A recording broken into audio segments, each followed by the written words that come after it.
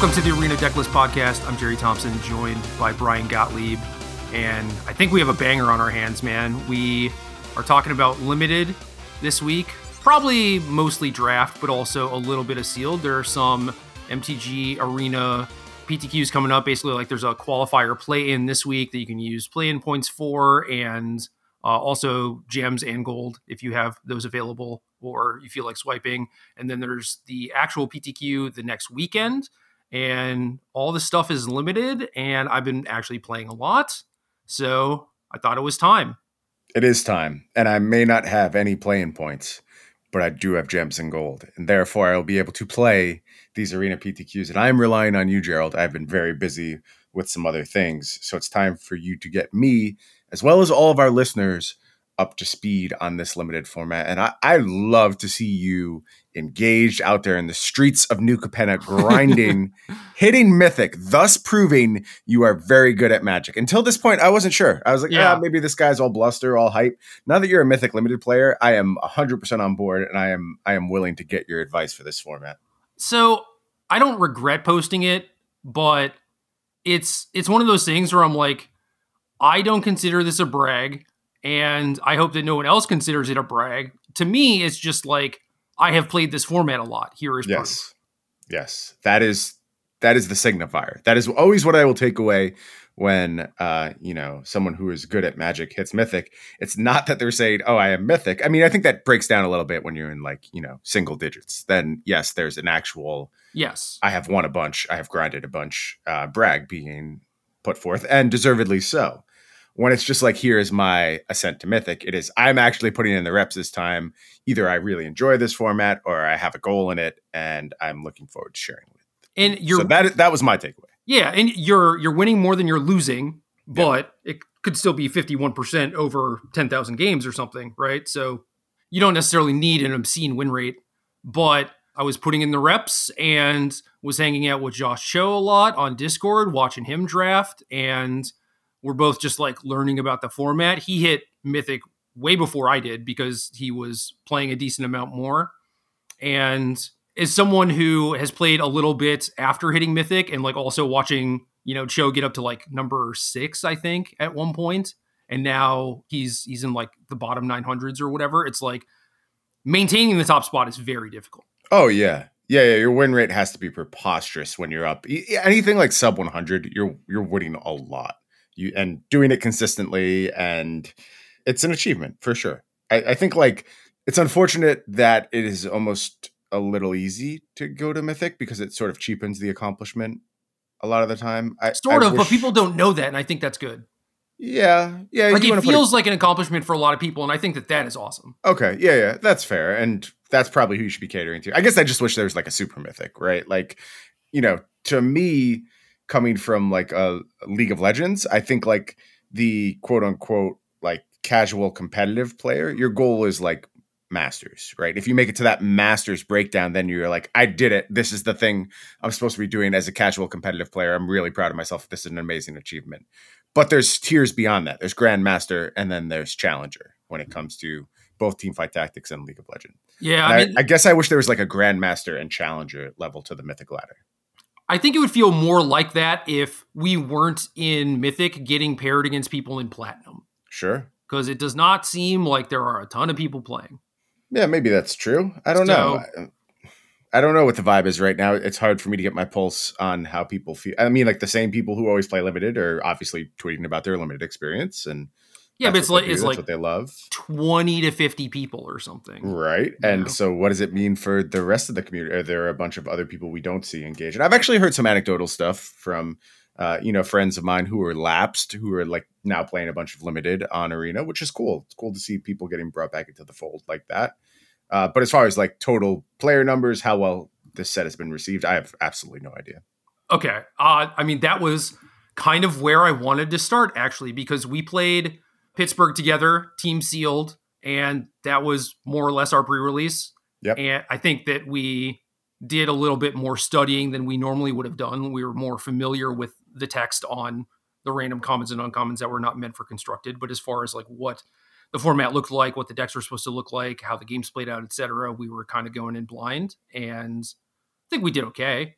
But certainly after the fact, I'm like, ooh, that was pretty bad. Like, we should have built the deck this way. We should have included this card, not included that card, et cetera, et cetera. What's the card that Cho is constantly overcorrecting for now that we discovered and didn't put in his deck? We didn't put a Torch Breath in his deck. Ah, there was something else. An equipment. Gilded Pinions? Yeah, that's the one that should have been in his deck. And you said he's just like a fan of that card now. Yeah. He wants to put Pinions in every deck. And I think that I am lower on it than I should be, but he's drafting green a lot more than I am. Okay, yeah. And Pinions is generally better in green decks because then you have like these big beefy things to block their flyers or attack over or whatever. Right. So I think I play it less than I should, and he probably plays it more than he should. And it's just like every deck he sends me, not every deck, but like way more than my decks has opinions in it. And then there was one that had like 2 pinions in it. I'm just like, dude, come on. The double pinion gambit. Yeah, for the most point, it's defensible, and in some cases it's actively good. And it's like, yes, slam dunk. I love pinions in this deck. And then there was one where I was just like, dude, come on. It's like, it's just not even good here. Like, even you have to admit it's not good. He's like, yeah, but I like it. So I don't know. Sometimes stuff like that happens too, where you're like, I don't know if this is good or bad, that I feel this way now, but I just have like a very strong opinion about this card, and it's probably going to sway me in one direction or another. Like, I'm sure having to rally against Cho wanting to include pinions in every deck makes it so I am less likely to want to include. Right. Yeah. All of your energy is spent fighting against it. It's hard to appreciate its upside.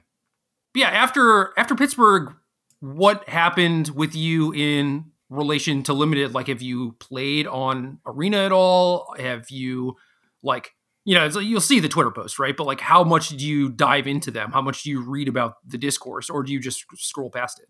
I follow the I read a lot of Magic Twitter, often to my detriment. So I follow the discourse. I see what people are talking about almost always. As far as play, I just got really busy prepping for the Flesh and Blood Pro Tour and put most of my focus there. So I've drafted like twice, and that's it. And now I have to get myself caught up with where everyone who has all these reps, like yourself, where I've been grinding the Mythic, as I try and steal a seat basically in this qualifier. Well, okay, so what are your, thoughts, opinions, takeaways on the format? Like, how do you view the format currently? I basically was, in my very limited draft experience, forcing blue-white pretty hard. I just think like the evasion, the commons are all absurd. Very easy to find ways to force through lethal damage. I think I call them the mythic commons particularly the gold ones, so like the Rakdos, Dimir, core guild mythic commons, I still have a very high opinion of. And I also think there's some banger commons in each color as well, which I basically let drive my draft to most extents. Like, if I find a bunch of those banger commons, then I want to focus around them, because I think the power level difference is so huge between them and the rest of the field. So I think that each color basically has an A+ at common. And I know that everyone's grading scales vary, but I have mostly adopted the internal WotC scale, at least from when I was there in like 2013, 2014, because it made a lot of sense to me. I think it was really well done. I don't know if they changed it since then or what, but it normally, like, every color would have an A+ uncommon in limited, for example. So I think the power level has clearly risen for like things that they're willing to do in limited. And for the record, Inspiring Overseer, Jewel Thief, I think are the two ones that stand out to people as like, wow, this is like super above rate compared to what we normally do. But then you look at the other colors too, and you have Murder common, which they have kind of like shied away from doing in limited at common. Strangle, which is maybe one of the best removal spells that they've had at common. Yep. And then Echo Inspector, which... What a house.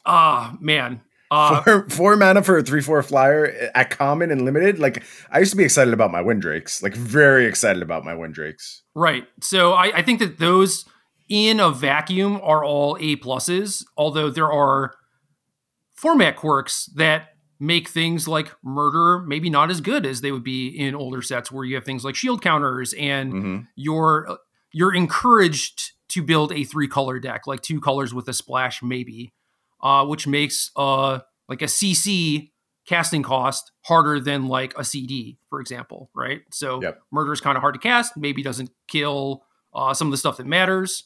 So it is interesting.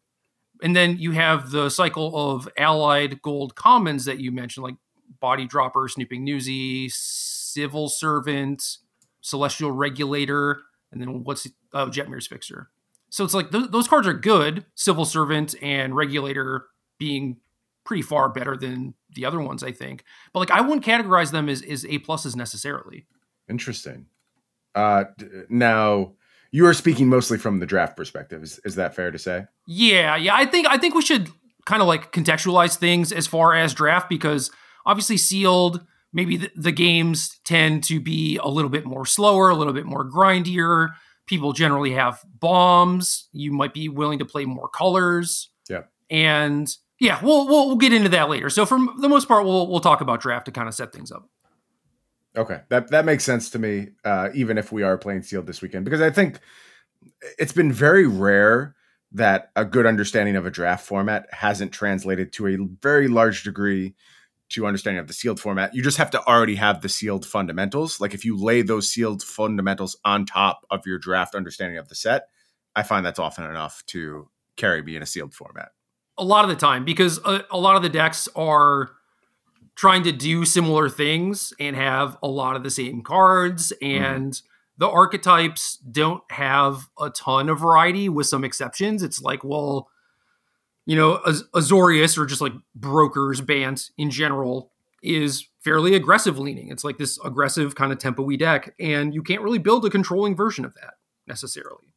So right.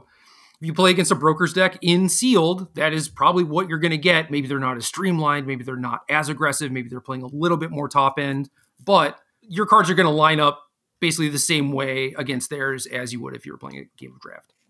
Yeah, I think that one of the big differences I would expect, and this goes for all sealed format, is that as the game goes on, they are more likely to branch in more directions. So more splashes, more like big bombs that are splashed on the top end. And so whereas, you know, tight curve, win the game by X turn is more prevalent in draft, things will get a little bit loopier as you get to the late game in sealed. Right. And that happens a lot of the time. It doesn't happen all of the time, because I've opened some blue-white decks that look better than my draft decks. Awesome. That's my hope. Because I'm very ready to play blue-white. Easy mode, right? Yeah, I would like some easy mode when it comes to the arena qualifier this weekend. So your deck for the team sealed was blue-white, and it looked kind of mopey because the rest of the format is like, oh, look at these splashy 3-color things that you can do. Meanwhile, I described it as like a classic draft, like blue-white Flyers deck. And you were just like all commons and uncommons, right? I had one rare. I had the Angel rare. Gilda, yeah. Is that right? Giada, I don't know. Yeah. Yep. Yeah, so I obviously that card is good, but it's just like, sure. You have, 4 2s, like 5 3s, 5 4s, a couple 5s, some tricks.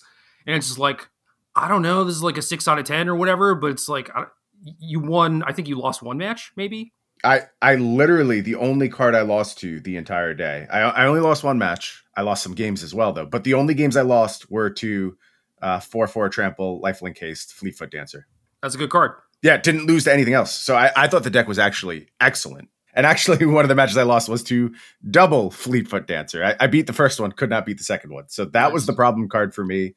Some of that was in misbuilding. But on the whole, I thought the archetype was excellent. And like you said, if you looked at it on paper, it was just tricks, just some dumb flyers, and it lined up very well with what everyone else was doing.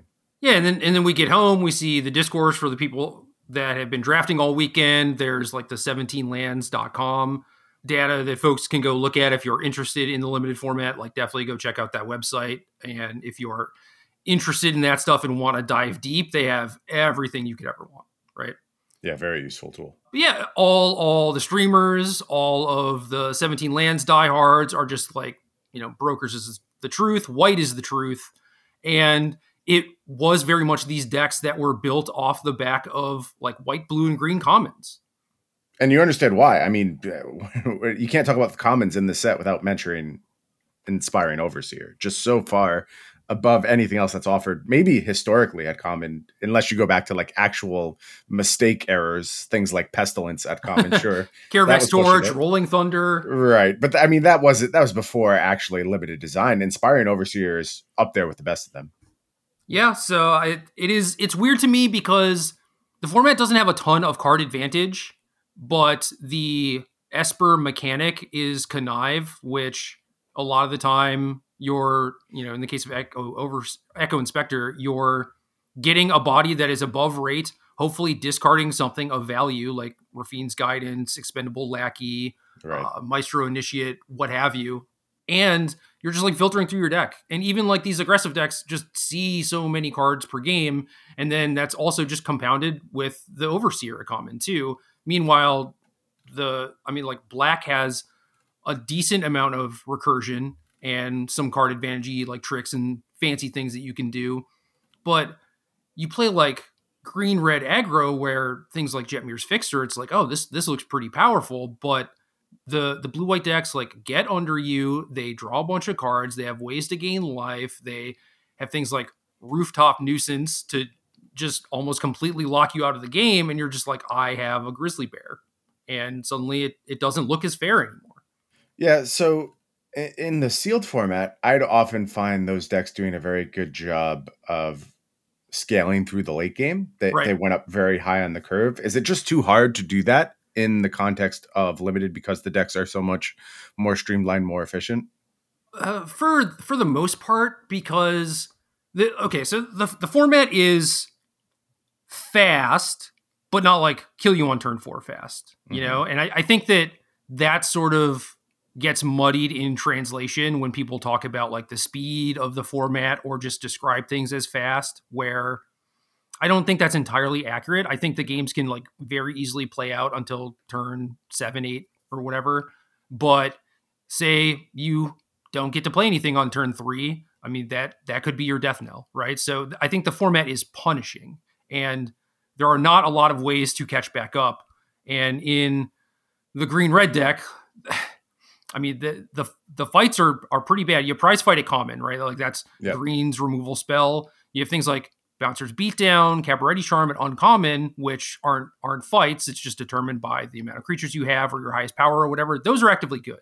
But the fight spell at common, when a lot of your stuff is like 3/1s, 2/2s, 2/1s, it's just not very good. You're fighting so hard to maybe get like a 4/4 uncommons that you can profitably fight things, and then still blue-white just has a bunch of tricks to blow you out and things that inherently have shield counters. Right. So the ways that you have to slow down these blue-white tempo decks are just not very effective at all. And I mean, there's a 3-mana spider, Sawjack, High Rise Sawjack, I think is the name. I just always put in like random words into its name for some reason. And then the 4/5 Reach Trample in red at common. So it's like you have these big spiders, which used to be really good against the flyer decks, but it's just a speed bump, man. They are good if they stick, but you're just treading water until they draw something to deal with it. So you are off to the races. Basically, you don't really have a choice. And then they have evasion. They can block your ground things very effectively. They have some life gain tricks to win the race. They have some tappy things to win the race. And you don't have any real ways to interact with them. Yeah, I mean, one of the things I actually loved about the blue-white archetype was how good it is at its removal setup. And I'm going to put removal in air quotes because the removal isn't like hard removal, but it's really good soft removal. Things like witness protection, just as I played more and more, I realized how important it was for forcing through like those road bumps, like you're mentioning. You know, typically you leave behind a thing and you go, okay, well, downgrade this removal spell in my eyes. But given the game plan you play, you just don't care much about that 1/1. And the fact that you get to do it so efficiently and still, again, move forward your curve, contribute to the battlefield. Like you said, I do think the format could be punishing at times. And it's another reason why I love Connive so much, actually, because like you can make a medium play to set up your good play on the next turn. Should you be flooded? Should you be, land light?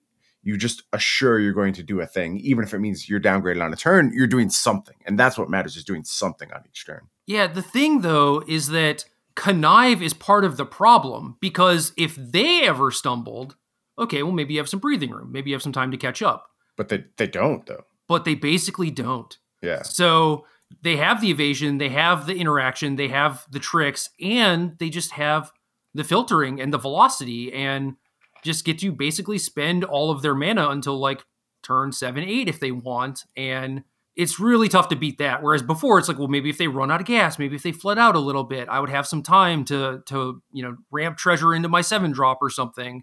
But Connive is such an obscene limited mechanic, especially.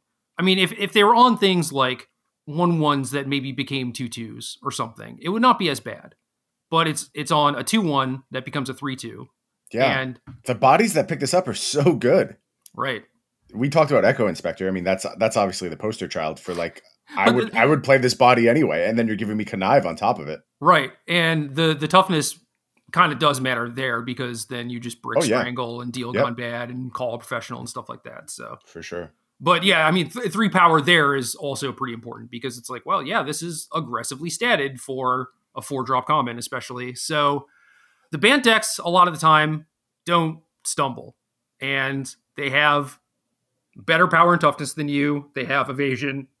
They have ways to break through combat, and even your late game stuff just might not matter because run out of town or witness protection is like not played as much. I think it is very good in specific decks where maybe you're all flyers or just all creatures with evasion. Then you definitely don't care about the 1/1. Right. But when you're trying to get through with like gathering throngs and stuff, then it actually becomes kind of a problem where, the 1/1 is definitely a punish, right?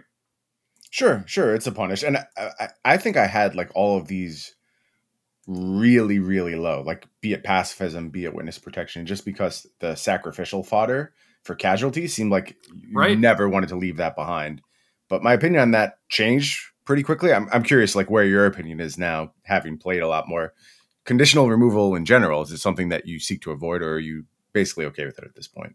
So when formats get to be this punishing, like again, you could describe it as fast, I guess, but I think it is just if you fall behind, you need some sort of catch-up mechanism, and the ones that exist have a lot of problems, and so don't always work, and like shield counters have a lot to do with that. But if you're playing a format where if you stumble, you lose, and it's very rarely just about like raw card economy, like you're killing their stuff and drawing some cards and hoping to eventually grind them out, then hard removal actually just gets much worse. And what you're looking for are just tempo plays. And the reason for that is like there's only a very few specific amount of things that actually matter. Because say you have 3 flyers and you're ahead in the race, well, okay, then my opponent's ground creatures don't matter anymore. And then if you're in a tight race and maybe their ground creatures matter a little bit, but they have a spider that's in the way of your flyers, basically like the only thing that matters is that spider. And you don't need to kill it forever. You can just like tap and freeze it. So you have regulator or rooftop nuisance. You can witness protection it or whatever, right? Like you don't actually have to hard deal with it. You just have to like buy some time for the 2 turns that you need to just make it not matter forever, because eventually they'll be dead, or then you can Alpha Strike through it or whatever. So yeah, hold for ransom, completely serviceable, completely fine. I don't think you want a ton of them. I don't think you necessarily want it in your control decks. If you have better options against black decks, I think that it's completely fine to bring it out there. But even then, the casualty cards are very rarely like, oh, I get to sack this for a thing that impacts the board, right? It's like dig up the body is the most common thing, and that's actively getting rid of their board position for like a little bit of card advantage. So even then, you're just like, yeah, you just spent 3 mana on that thing. Like, yeah, you got to get rid of this thing that was in play, and I'm technically down a resource, but you're just so far ahead on board position, or you're just like also ahead on cards because you've been conniving away like lackeys and making fishes and whatnot. Right. So it's a lot of like virtual card advantage built into the format where, there are decks that do want to grind, like some Grixis decks, some blue-black decks, some even red-black decks that it's just like, yes, murder is important because I need to kill everything. But for the most part, it's like, well, murder kills the thing that is troubling me the most. And in that sense, it is just, blue whites, hold for ransom or run out of town or rooftop. Because like next turn, they're also going to play a thing that is like very similar to the thing that you murdered, right? It's not like, sure. Yeah. Yeah. They're not just playing like a bomb card that you kill and then you're completely safe or anything. It's like all the cards are just as good as the other ones. So, I hate hardline rules when it comes to Magic in general, but especially limited formats where like you should always do this over this. They just don't apply. Like that's not the way limited works. But when you're trying to learn a format quickly, I do think like base points like that can be useful. So, the old trend is bombs then removal when it comes to limited formats. Would you rather have like a non-bomb threat a lot of the time over removals? Like I'm having a hard time contextualizing exactly like, something that is a meaningful threat, but not a bomb. So the type of thing that usually removal would go over, but in this set, you're prioritizing that thing instead. I mean, there are a lot of instances of that happening when you're drafting blue-white, if you want to categorize things like Hold for Ransom as removal. Yeah. Because like I said, so many of the other cards accomplish the same thing that removal would do, which is just get that thing out of the way, even though it's not a hard removal spell. So it's like, yeah, Regulator, Rooftop Nuisance, you'll absolutely take those over Hold for Ransom unless you have like curve considerations, or it's just like, oh, I really would like a pacifism because of XYZ card is tough to deal with in this deck specifically. So it's also funny because a lot of the commons in the set are like bombs, especially compared to the rest of the format, because there's like the upper tier of stuff and then just like a lot of filler. Right. So right, that makes sense. Yeah, playables are deep, but the card quality drops off pretty quickly. And so you basically will snatch up Overseer, Echo Inspector over, like Murder and Strangle, unless, again, yeah, your deck specifically needs it, right? Like their context is important. If you have like 3 Echo Inspectors, maybe you should take your first Murder instead of the 4th one or something. You probably don't need the 4th one.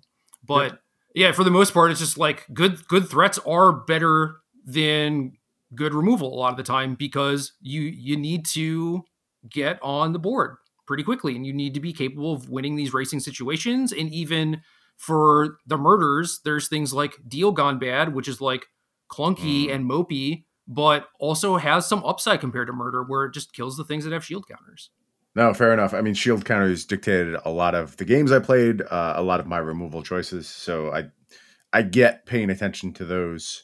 I guess now maybe I want to get your thoughts on the secondary type of removal that's blocking. Are you trading a lot in this format? Like, are you looking to actively swap bodies, or what's going on with blocking decisions? Dude, one of the things that I love figuring out in a game of Limited is when you're supposed to be blocking. And we did an episode on this. Right. One of my favorite things as well. And it was one of my favorite things from watching Show Draft too, where he's like, yeah, I think this looks good, to make an attack here and trade it away, or like trade this thing. And the thing that I realized is that like, I am just not trading very often in this format. And there are a lot of reasons. And I think the most surface level one is especially against black decks. They have Fake Your Own Death, Rogue's Gallery, Dig Up the Body. Yeah. A bunch of graveyard synergy stuff. And they also want to play a longer game generally. Like the Rakdos decks can be very aggressive for sure. And it's like, well, then maybe they're not playing as many card advantage graveyard shenanigans stuff. And you want to preserve your life total because at some point they're just going to, blitz 2 things a turn until you're dead. But in so many cases, I was like, no, I don't think I want to trade. And part of the reason for that is Quick Draw Dagger, which is a 3 mana blowout. Yeah, 3 mana common artifact equipment that is like ETB equipped to a creature. That creature gets first strike until end of turn and +1/+1, and then you can move it around for 1 mana. So it's like you block their 3/2 with your Echo Inspector and they dagger you and you lost your thing, but also now they have this dagger in play and their thing scaled up a little bit more. And the sizing is like really tight in this format. And like I mentioned with the prize fight stuff, it's just, you don't have a bunch of 3/4s and 4/4s lying around like you would expect in a normal limited format. So actually scaling something up to 4 toughness can be a big deal a lot of the time. And I think Dagger is not as important as I thought initially, but that's also because a lot of people figured out that they're not supposed to be blocking a lot of the times. So Dagger will blow you out when you are blocking. I mean, sometimes it blows you out on offense too, where you just attack into their thing and they dagger on defense. But if they're a defensive deck, Dagger's a pretty mopey card, right? So yeah, there's recursion, there's the dagger, but then there's also the fact that a lot of your cards get better the more power you have in play, and that is going to depend on your deck a lot. And I don't know, there's stuff like Cabaret Charm and Take to the Streets, like these kind of overrun effects, or maybe if you have equipment in your deck, a Ceremonial Groundbreaker, the aforementioned Gilded Pinions, maybe also. But in a lot of my decks, it's, well, eventually I'm going to like Rooftop Nuisance you and tap your 2 things. And at that point, I want as much power in play to capitalize on that turn as possible. Interesting. I mean, some of the things we're talking about puts me in the mindset of like Zendikar almost, where it's just like, just do your thing, push damage. And obviously it's not anywhere near that aggressive. I don't think any limited format ever will be. Steplings played at GOP, like those cards were absurd for their time. Yeah. But there's some of that vibe going on where you're just like incentivized to do your thing. And I think that is sort of messing with my card evaluations a lot of the time, but maybe that's a good thing. Like maybe it's good that I'm trying to stay more fluid and trying to actually shape a game plan. Cause I find that when I'm drafting at my best, it's usually about, it's not, oh, I want this card because it's good. It's, I want this card because it fits in my deck. Right. How much is like contextual drafting a big part of what you're doing here? 100%. But I mean, it's kind of funny because it's like, well, if you're like blue, white, and aggressive, you might want this card more. And it's like, well, if you're blue, white, you probably are aggressive or your deck is incapable of winning. So sure. And there are some instances where you are just kind of like pigeonholed into that thing. So a lot of the time you are just thinking along the same wavelength, right? Mm-hmm. At least for some archetypes. Like I've had some wildly different Rakdos decks and Gruul decks, and I think like Rakdos is actually pretty good, and Gruul I've yet to get there. Mostly I've not cracked that code. Where the pick orders can vary a lot. And then for blue white, the pick orders vary, but like you mentioned, it is just based on your specific deck. A lot of the time it's like, how many 2-drops do I want? Do I need? Yeah. Do I have? What are the ones that are available? Am I taking something that is just effectively Goblin Piker over Echo Inspector because I just absolutely need the 2-drop? And those picks feel bad, like just always, right? Where it's like, oh man, I have to take this stupid Halo Scarab because I only have, 2 drops right now or something. But I like when that happens. It makes me feel like, okay, I'm being disciplined. I'm being smart. I'm actually deck building. You are. I mean, it feels bad to pass the awesome card, but then your deck ends up being better. Right. Yeah, and I like when formats test me like that. I want them to continually like dangle that carrot in front of my face and test my discipline. Am I going to go ahead and make the decision which is best for, long-term health of my archetype, or do I want this absurd power spike to be present that, I have to figure out on the fly which one is going to actually contribute to my win percentage more? Yeah. So a lot of it is filling out your curve and then figuring out how that curve is actually going to contribute to you winning a game. And that just means like, okay, am I a Rooftop Nuisance deck? Would I prefer to have something a little bit more all around? So like, run out of town, sleep with the fishes, that sort of thing. Like what kind of cards am I looking for in my deck? Like, do I have Illuminator Virtuoso? So I actually need a decent amount of things that can target my own creatures and maybe actually like pump this thing up or make it unblockable. Things like Security Bypass. I don't even know if you know what that card does, for example. Not offhand, no. Nope. Yeah. So it's a common. It is 1/U aura. When enchanted creature attacks alone, it can't be blocked. And then when it deals combat damage to an opponent, connive. Yeah, I remember having this in my sealed pool and just looking at it and being like, what is this? What is this here for? So what are you doing with this card? Well, I mean, sometimes you just play a 1-drop and start giving them the business. Okay, I like that. I like that setup. Sometimes the board stalls and you put it on like your worst flyer or whatever to actually get through. Sometimes you put it on the double striker and just win the game in 2 turns. Sure, I like that. For the Virtuoso, you get the immediate connive, and then you hit them for 2 and then 3, and then it's like 4 and then 5. If you have any other trick, they're just dead, or you have a boon or a slip to protect it or something, or make disappear. Like you just get to draft Delver in this format. I think that is the best way to describe it. That is messed up. Yeah, it kind of is, because everyone else is like, I have no 1-drops and my 2-drop is Grizzly Bear. Now I'm going to force this. You've just ruined my next draft. Like there's no way I make it out alive because I just want to do this very badly. So here's the thing is that people figured it out really quickly and a lot of people are forcing it. Okay. But it can support a lot of people because it just has been with a lot of people forcing it. And I think that has kind of died down a little bit. Normally, like the ebb and flow of a format would be like, oh, well, actually, we figured out how to draft Grixis, and now we beat up on blue-white, and like there's some churn or whatever. People haven't figured out how to do that yet, probably because they can't. Do you think it's just impossible? I mean, do you think this is going to set the tone for this archetype throughout the lifespan of Streets of New Capenna? I have 3 different things that are all black-based that I've had marginal success with, but I'm not about to say that it's a slam dunk. Like, it is harder than anything else I've tried. Like, I mean, it's just like standard formats where, you know, Omnath is the best thing or whatever. It's just like, and you're forcing something else into it. Yeah, it's just like, what can you even do against this? Like, you can get close, but there's no, you know, hate card that's easy to turn to. There's no way to draft your deck where it's like, okay, now I'm favored. It's just like, their cards are good, their disruption's good, they have a lot of card filtering. And you either have to out aggro them, which is hard, but maybe the easiest way to do it. You can kill all their stuff. Again, hard, but the tools do exist in the format to do that at least. You just have to be able to get all the cards.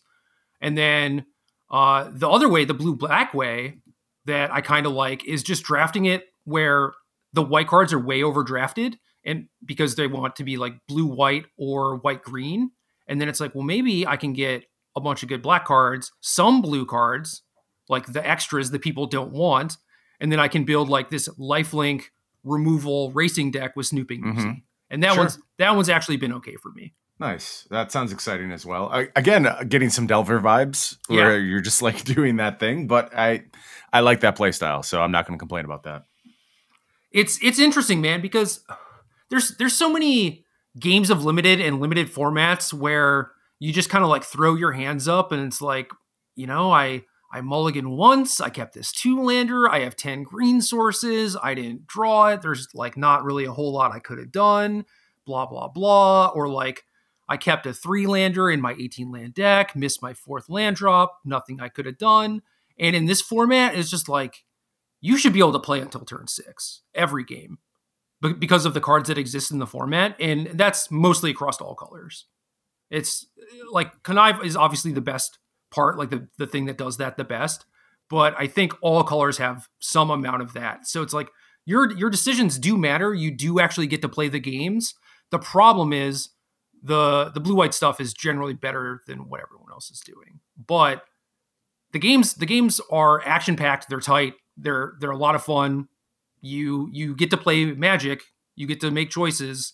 And in the vein of like the Delver type of play style or whatever, it is very reminiscent of that, where it's just like, yeah, the first 4 turns matter more than anything else. Yeah. Well, you know, it's better than having turns not matter at all, which is some of the vibe I've gotten recently from some of these limited formats. So I can take that. You know, Gerald, I'm usually very good at transitioning our show to various points and moving us along from topic to topic. But as I go through our show notes for this one, I have nothing for this next transition because I actually don't know what you're talking about. You have written here, fake aggro / false tempo is very possible.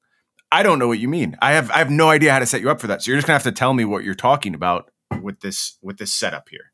I brought this up in our sealed deck. Do you actually not know what I'm talking about? No, I don't know what you're talking about. Okay, I definitely mentioned it more than once, and I think you just forgot it, which is fine because, like, you know, if you're not going to play the limited format, why do you remember any of that stuff? But so we sat down to build our decks. You were looking at Grixis. I was looking at blue-white. Josh was looking at Naya, basically, right? Mm-hmm. And then at some point we swapped. So then, or me and Josh swapped. So I was across the table looking at the green-white deck, and then you were still building the Grixis deck, which was like Rakdos with not like a light splash. I think it was like 4 blue cards. It was like kind of heavy, but okay, it's congealing now, Gerald. I'm old. You have to forgive me, but I remember this exact interaction, and now I know where we're going with this. Okay, yep. So I remember looking at that deck, and it was like my first time like actually looking at it. It was like, okay, you know, like what cards do we have? Is this possible? Yeah. And then when you were laying out the specifics of it, I'm just like, oh, this deck is actually busted. Like, this is going to be super sick because the deck had like a very aggressive curve, not a lot of top end mana wise, but then it just had a bunch of like removal and card draw engines. And I was like, this deck is just going to like annihilate opponents because they will not know how to play against it or sideboard, because you're going to have these like really aggressive Rakdos starts, right? And then they're going to be fighting to get back control of the board and stabilize. And then like maybe they're 10 life, but they have to like hold their stuff back so they can't really attack you. And then you're like, good, because I'm just going to start drawing cards and like killing all your stuff. And then eventually find like Ob Nixilis or Maestro's Ascendancy with the token makers that were in the deck. And you're just going to grind them out, because like playing the aggro plan was not it. That was never the plan A. It was just the function of like the cards in the deck. Yeah, the joke is you're actually not good at closing out the game that way. Like you're not going to have what it takes to get over the finish line, but you've put them in such a disadvantaged position, force them to trade resources negatively, force them to give up their own tempo, because you've presented this early start that it sets you up so well to play your back end of here's this recursive thing, here's this source of card advantage, and now you overwhelm them on that front as well. One of my favorite archetypes to play. I think I just think of it differently. I didn't use that phrasing to conceptualize it, fake aggro, false tempo, but now that you describe it, yes, I know exactly what you're talking about. And I agree. Very, very possible. I watched you do it just game after game with this Grixis setup we gave you. Yeah, and unfortunately some of the games I blew, but that's neither here nor there. The best part about it is like, okay, yeah, that sets you up pretty well to win that game, right? But over the course of the match, things will happen where you'll Corrupted Court Official your opponent, and they'll discard like a Divination or like some other kind of like slow source of card advantage because they're currently under pressure, right? And that translated into sideboarding too, where one of my opponents brought in a second sweeper, and I was like, wow, they're like a kind of like mid-rangey green deck where they're already really set up to beat up on some of my low impact kind of aggro cards. So it's like, I'm going to side out this medium 2-drop and this medium 3-drop, bring in another card advantage spell and like a big creature, right? Yeah. And so they're like, aha, well, I got kind of beat up game 1, but now I have the second sweeper. Surely I won't get run over. And I just played like nothing on 2, a 4 toughness thing. And they're just like, what the hell? Yeah, the blitz mechanic is so good at setting this up, right? Like that's really the bread and butter of this when you're looking at the Rakdos setups, is that you are presenting this clock early, but actually you're not investing any resources whatsoever. You're just returning stuff to your hand, making new resources. And if their life total is pressured and you blitz a creature, them having to block it feels so bad, especially when they trade. It's like they've actually given up so much in that scenario. Right. And when you back that up with more card advantage, things like even Rose Gallery is like so good in these setups where you're just trading. But it's interesting because we talked about how like you're not super incentivized to trade in a lot of scenarios. So how does this actually play if your opponent got the memo and they go, okay, do your thing, I'm ignoring you, I'm doing my own thing and trying to push damage that way? Like this specific type of archetype? Yeah. I mean, it's so hard to know what's going on as you're playing the games, right? Because again, the first few turns matter so much, and all you're thinking about is like the first 5 turns is like, they are kicking my ass, right? Yeah. Like, how do I stabilize? And you're thinking that, well, they have all these mayhem patrols and body droppers and aggressive cards, and they're killing my blockers. You are expecting them to then have, top end stuff that's going to help them close the game like that. And I don't think that there's any real human way to get out of that mindset in that moment, because you're playing the game, your brain is telling you that like you have to stabilize, which is true, right? And then you're thinking about what to play around that would also help them further that game plan. And I don't think that there's any way you can get around it other than just being aware of it, where it's like, okay, this Rakdos deck has an island. Splashing is generally not conducive to being a good aggro deck. Yep. Maybe take a look in on what their teammates are playing. And it's like, okay, well, like Brian is blue-white and Josh also has red in his deck. So like, how did they divvy up the red cards in a way that matters? Like, I guess, Jerry has some Grixis cards, but like, what are ones that would be worth playing in this sort of aggro deck? And then it's just like, you see, I don't know, like the Maestro's Ascendancy, for example. And you're like, oh crap, like I am going to have to beat Uh-oh. that at some point. Yeah. Uh-oh. You know? So Yeah, that's the moment things get real scary. It's also one of the reasons too, not to like get too far from this topic. It's one of the reasons why I think Lifelink is so good in this format. Lifelink is so good in every format. Yes. Is the secret. But it's excellent in this format because you get to do some of this stabilization, ignore your opponent while still advancing your own game plan. Dude, it's the same virtual card advantage concept, right? Yep. If you're gaining life, well, then their call the professionals to the face don't matter, and like their last blitz card doesn't matter, and the 2/2/2s they have attacking you don't matter, and that's just all it is. Yeah, and I mentioned that the 4/4 Lifelink Trample Haste was the only card I lost to. I mean, yes, that's a ridiculous stat line on a card, and it's a rare, but it had so much more to do. If it didn't have Lifelink, it would be irrelevant. It would be irrelevant. Yeah, because you're like the blue-white decks are good at dealing 20 damage before your opponent can. Yep. Dealing 30 damage? I mean, if you have the double strike setups, yeah, you can go over the top of that for sure. But it's one of the reasons why I started looking at blue-black, because like the newsies were pretty easy to get, and they have decent stat lines, they have lifelink, and if they stay around when a lot of the removal from blue-white is not permanent, well, you just got to find a way to keep connecting with those things, keep getting them in. And if you're at like 30, 35 life or whatever, you're probably going to win the race. Yeah, if Fleetfoot Dancer has like Trample, Haste, Death Touch, which is still a nice combination of abilities, quite frankly. If it does those things, it's laughable against my blue-white deck. Like I just don't care. It doesn't matter. But when it has lifelink, it changes absolutely everything. Right. So back to the false tempo stuff. I categorized the deck as like a fake aggro deck because I was realizing how the games were going to play out in the moment. And then I realized that it was basically false tempo, which is like a thing that I've written about before. And it's basically a characterization of the old Splinter Twin decks, where they are pressuring you with this combo just by the fact that it exists. Yep. So one of my favorite types of pressure, by the way. Yeah, and your opponent just like always has to keep open mana, and they're not allowed to develop their game plan. So you just sit back, play some cantrips, play some Snapcaster Mages, beat them down, eventually lightning bolt them out, and they're just like, oh, what the hell? I had this Rakdos Charm for your combo or whatever. But they knew that you knew that the combo was pretty important. So then they just found a way to divvy off of it. And these decks are basically doing the same thing, where it's like they're making you think that the game is about one thing, but their real plan is something else. And that sounds all like fine, well, and good in theory, but it doesn't work out in practice in Magic as often as you would think. Mm-hmm. Because it's like one of the things is like maybe just not as threatening as you would like it to be. But like the twin combo is turn 4 you lose, right? So yeah, you have to keep open terminate mana for that. And the Rakdos deck is like, I'm doing a bunch of stuff. I'm looking really scary. I'm pushing a lot of damage at you, and then you're just like, well, I have to side in this other sweeper, or I had one opponent like side out their Dusk Mangler in a black mid-range mirror against me.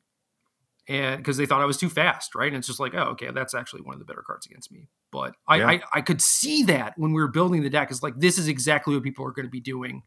And it just worked out beautifully. And I think that is something you can do more so in best of 3. And there are best of 3 options available for these tournaments. It's just, you have to play more games. So it takes more time. And that's fine. I think that best of 3 in this format is like way better than best of 1. And I think if we were playing best of 3, it would probably solve a lot of the problems that I have with the format, honestly. Yeah. It's a mixed bag. I understand why best of 1 has gotten so popular. Like as a player who just wants to play some games, I kind of prefer it, quite frankly. But in terms of like actually producing the best Magic, no question, best of 3 is it every time. And your point is really good. I mean, sideboarding in limited is also one of my favorite things to do. So I do miss it. I bemoan the fact that we moved to best of 1, but ultimately this weekend, it looks like I am going to be playing best of 1. So I'm going to live with it. I'm going to figure it out, move forward under that context. I mean, when you think about it, it is very similar because you have your deck that is hopefully cohesive and has a good game plan. And then say you play 4 matches, best of 3, you have to go like 8-3 effectively. Mm-hmm. And if you play the best of 1, you have to get like 7 wins before 3 losses. So 7-2. So yeah, there are potentially like you could 8-0, I guess, and then you're playing maybe fewer games than if you win 7-2 and still qualified or something. But it is very similar towards like, well, I just kind of like got mana screwed in game 2, but like let's play game 3. So it's really not that much different. It's just like you get to like beat up on a specific opponent potentially if it's like, well, I lost game 1, but now I know how to like sideboard and configure my deck against them. Yeah. So what's the breakdown again for these weekend events? There's a last chance qualifier next weekend, right? But there's also, is it one qualifier this weekend or 2 qualifiers this weekend? Well, it starts on Friday, and then I'm gonna pull it up. So like, give me a second. I have to scroll through massive amounts of draft deck screenshots to find the link that Show sent me, because I think it is the easiest way to actually find this thing. Yeah, Lord knows you're not going on the Magic website and just finding the link. That's completely out of the question. Magic.gg/events/qualifier-play-in. Magic.gg/events/qualifier-play-in with hyphens in between the words. So there's a qualifier May 21st, that's best of 1, and then a qualifier, the qualifier play-ins, excuse me. So qualifier play-in May 21st, best of 1, May 27th, best of 3, but they last for like 24 hours. Right. So it's not like, oh, it's just one event that I have to play in. Like you can play in as many as you want. Say you have like a day commitment, you can't play till later, that's fine. You want to play in multiple times because you keep losing, also fine. So yeah, I don't want it to be categorized as like, oh, just one thing and then you're out or whatever. No, that's a good distinction. Yep. But okay, so the one Saturday, May 21st is 6 wins or 2 losses. So they all have like slightly different schedules. I was talking about the Arena Open, basically, right? Like what that looked like. So 6 wins or 2 losses. Okay, so it's Saturday and Sunday for play-ins. And then those are both best of 1. And then Friday, May 27th is the best of 3 queue. And then if you get a token from one of the qualifiers, then Saturday, May 28th, which is why it's basically like an LCQ. It's like the actual qualifier is the next day. That's the actual qualifier. And the format for that one is? I believe it is sealed and then draft day 2, but I could be wrong. Gotcha. Interesting little setup. Yeah. So it's cool. I mean, they're giving you different options to play. Obviously, like it is a decent chunk of money, and 6 wins with the same deck before getting 2 losses in best of 1. Like I get why that's frustrating. I understand why the system is frustrating in a lot of different ways. Could eat some gems. I mean, it was also frustrating to drive, 3 hours for a PTQ and go 0-2. So whenever you're competing and trying to achieve something, there's going to be some frustration baked into it, right? Yeah, but at least that it was like the format was kind of normalized and widely agreed on that this is fine and we probably are not going to be able to do better than this, like that kind of thing. Mm-hmm.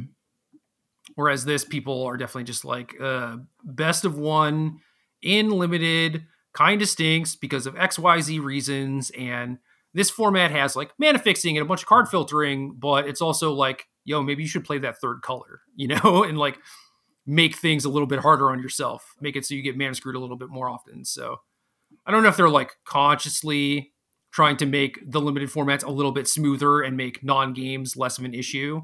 I think that's always like a side goal, right? There's always some leaning towards that and trying to fix the issue of mana screw, mana flood, mitigate it in some ways. I mean, you say that as an issue, and I know that you don't mean that 100%. It's like it's more of a feature than a bug. Absolutely. But you have to placate the people who insist that Magic's greatest flaw is its mana system, where it's actually its greatest triumph. Look, you should be taking Rafine's Informant higher than you are. I will just say that. It doesn't solve all your problems, but it goes a long way. Yep. Yeah, pay the cost. I mean, also the card is just busted. So, yeah, that is the PTQ stuff formats for this weekend. So, like, so far, how are you feeling on things? You think you have a decent handle on things? You have any outstanding questions? It feels like I'm not shocked that the format where you have found both a Splinter Twin and a Delver is the one that you played to Mythic. Like there's nothing really baffling there. And for me, it sounds like it's exactly the type of limited format that I would enjoy as well. And that was my experience early. I do think like Streets has a lot to offer. I question whether it can offer that for a long period of time, especially with an imbalance. It sounds like there is a clear best archetype, at least for now. So that's tough. It probably deludes this a little bit long term. But one of the other things I guess I would say is like, this is a lot to ask. Can you give me your archetype rankings, like where you would prefer to be, having now done a bunch of drafts? Is it just you start with blue white, obviously, but what happens from there? Like, what are your next ups? Or is that an unfair question? Is it just about like what does the draft present? I have biases, absolutely. And like I said, watching Joe draft, like he's a little bit more willing to go into green than I am, for example. Mm-hmm. He actually likes Selesnya and likes trying to get in there. And part of that, I think, is that he thinks Darling of the Masses is stronger than I think it is. So it's like that's a card that he will take highly, whereas I won't. Like, a card is good. It's just like I'm probably not taking it over a very good blue card, right? So there are things like that. So I'm not going to claim that this is entirely 100% accurate. And I also have a lot of reps on the black decks and a lot of different versions of black decks. And like that could be a podcast episode all on its own, because I think that among the archetypes, I mean, you could make the argument for Gruul and the treasure setups, and obviously you have a lot of possibilities with that sort of thing. And I think that there's probably someone out there who has mastered it and knows how to draft the different variations of it and things like that. But I am not that person. I've tried it a few times. I think I have a decent handle on it, but I'm not an expert. I'm still kind of like flailing around when I'm actually in the draft in the archetype, because I'm not sure in what direction I should go. But for the black deck specifically, I've played them a lot. I've won a decent amount with them. For example, like the last 3 drafts I did to get the Mythic were with Rakdos. And I'm still learning about them. It was like I had like this preconceived notion of what I thought the deck was supposed to be doing, and that changed like recently. So is there anything you can drop to us that is like a quick hit on how to improve your black decks, or do you think it's just the type of topic that needs a full episode devoted to it? I can try. So okay, Azorius and Selesnya are number 1 and number 2. I think Azorius is better. Generally, you want to be 2 colors because they're consistent and the card quality is there. However, there are obviously very, very appealing 3-color cards. And I'm not even talking about like the Broker's Ascendancies of the world, but like the Duelist, for example, like you get another double striker to go with your Virtuoso. Sure. You can just build a theme deck, right? Like Security Bypass is now in your deck, right? Yep. And Spara's Adjudicators is like the best of that cycle and is very good. And if my deck was kind of medium, I might even just play it in my blue-white deck because of how strong it is. But if you end up picking up some late dual lands and you want to splash them and don't want to have to cast them for 7 mana, and you get to cast them for 5 mana, it's like, okay, well, maybe that is worth playing. Maybe it's worth playing like a Broker's Charm or whatever.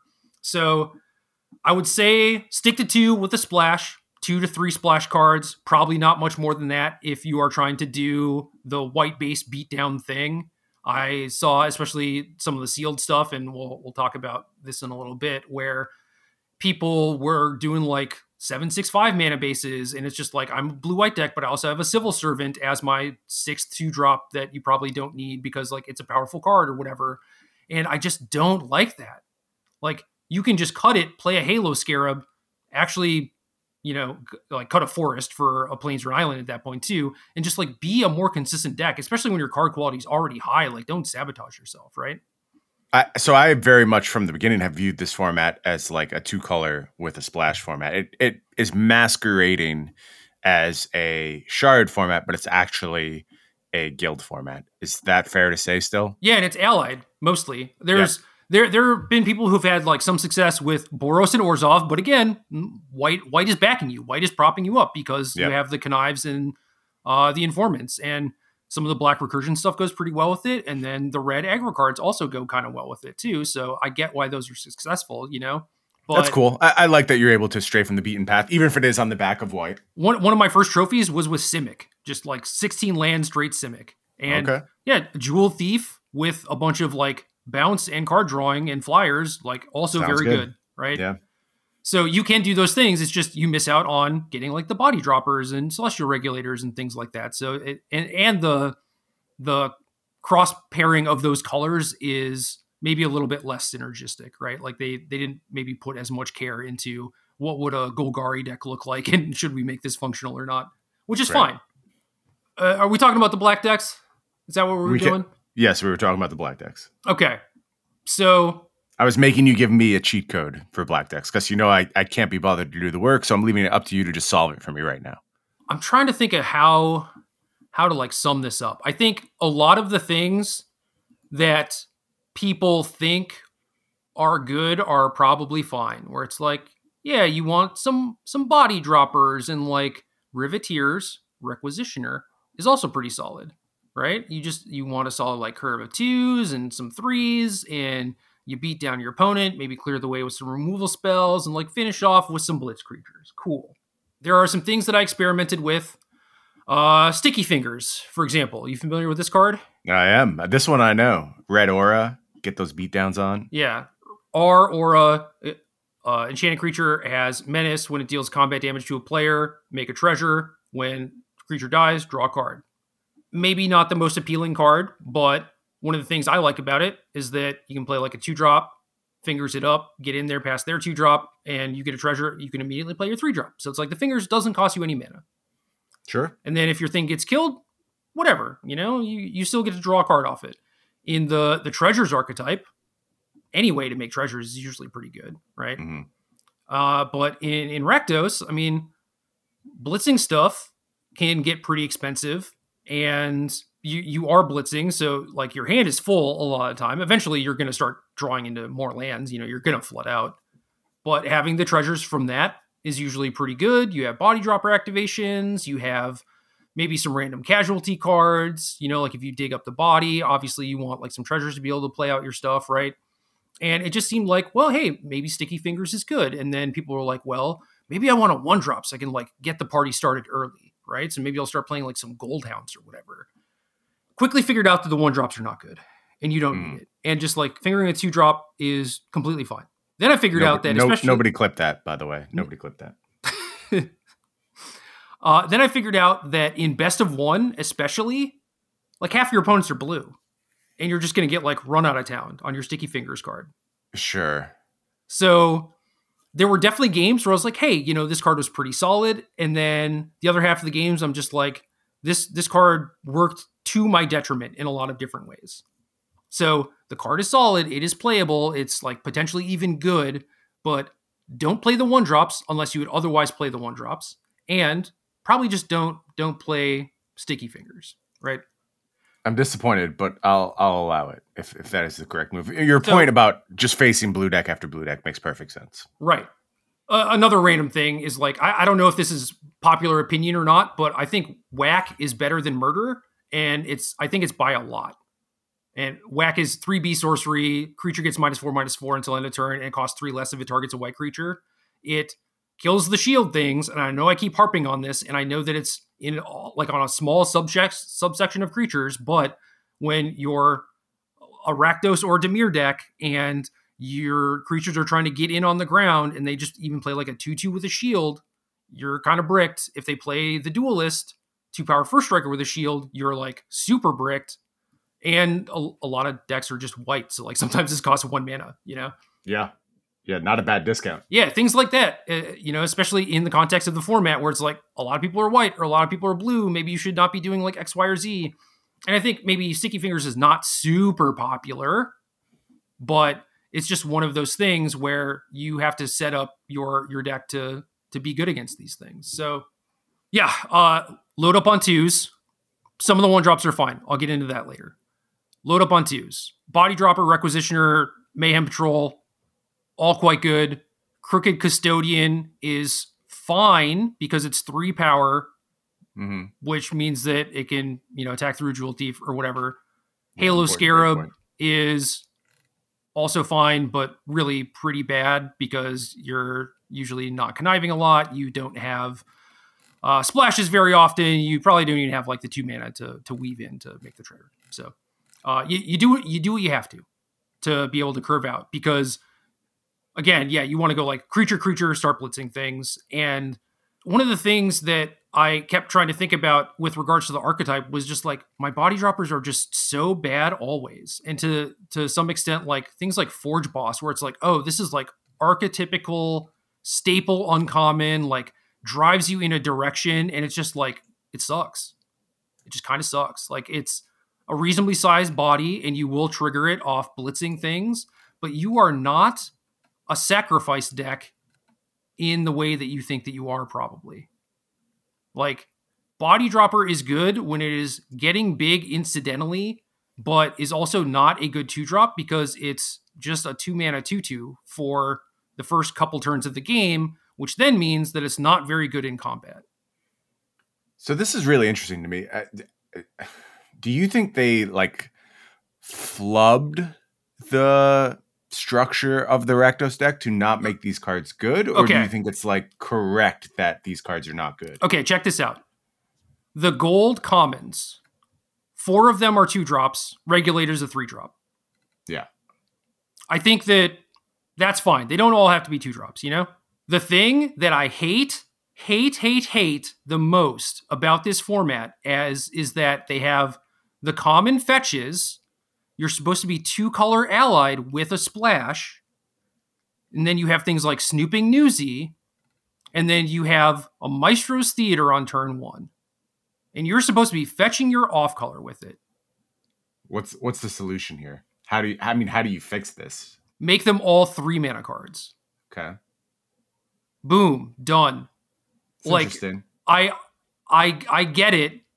It is cool that it's like, oh yeah, like here are like these aggressively costed things that like point you in a direction or whatever, but it's just like that sort of thing is just like a major bug in the format. Like, if it is intentional, I cannot fathom the reason why, because it is such a feel bad. And if you play many games of this format, it's going to come up so often and you're going to get so tilted that you can't like curve out the way the format is telling you to. And you can't use the mana fixing in the way the format is telling you to. Yeah. So that sort of thing where it's like, then I look at Body Dropper and it's just like, okay, you know, Grizzly Bear. And then like, I want to like take this early because it's what the format's telling me to do. And it looks like it should be super powerful. And then you play the games and it just like sits there like no attacks, no blocks, because you're placing this emphasis on it because you see how powerful the card like should be or could be in another format, but just isn't in this one. And I don't think that I'm supposed to be like taking it lower than I do. Like, obviously I take 2-drops pretty highly, and I'm fine to have Body Droppers in my deck because they're better than Halo Scarabs, but it's like, I'm not taking it over a Requisitioner. And at this point, I'm not taking it over Mayhem Patrol. And I think that, yeah, that's a bug of the format.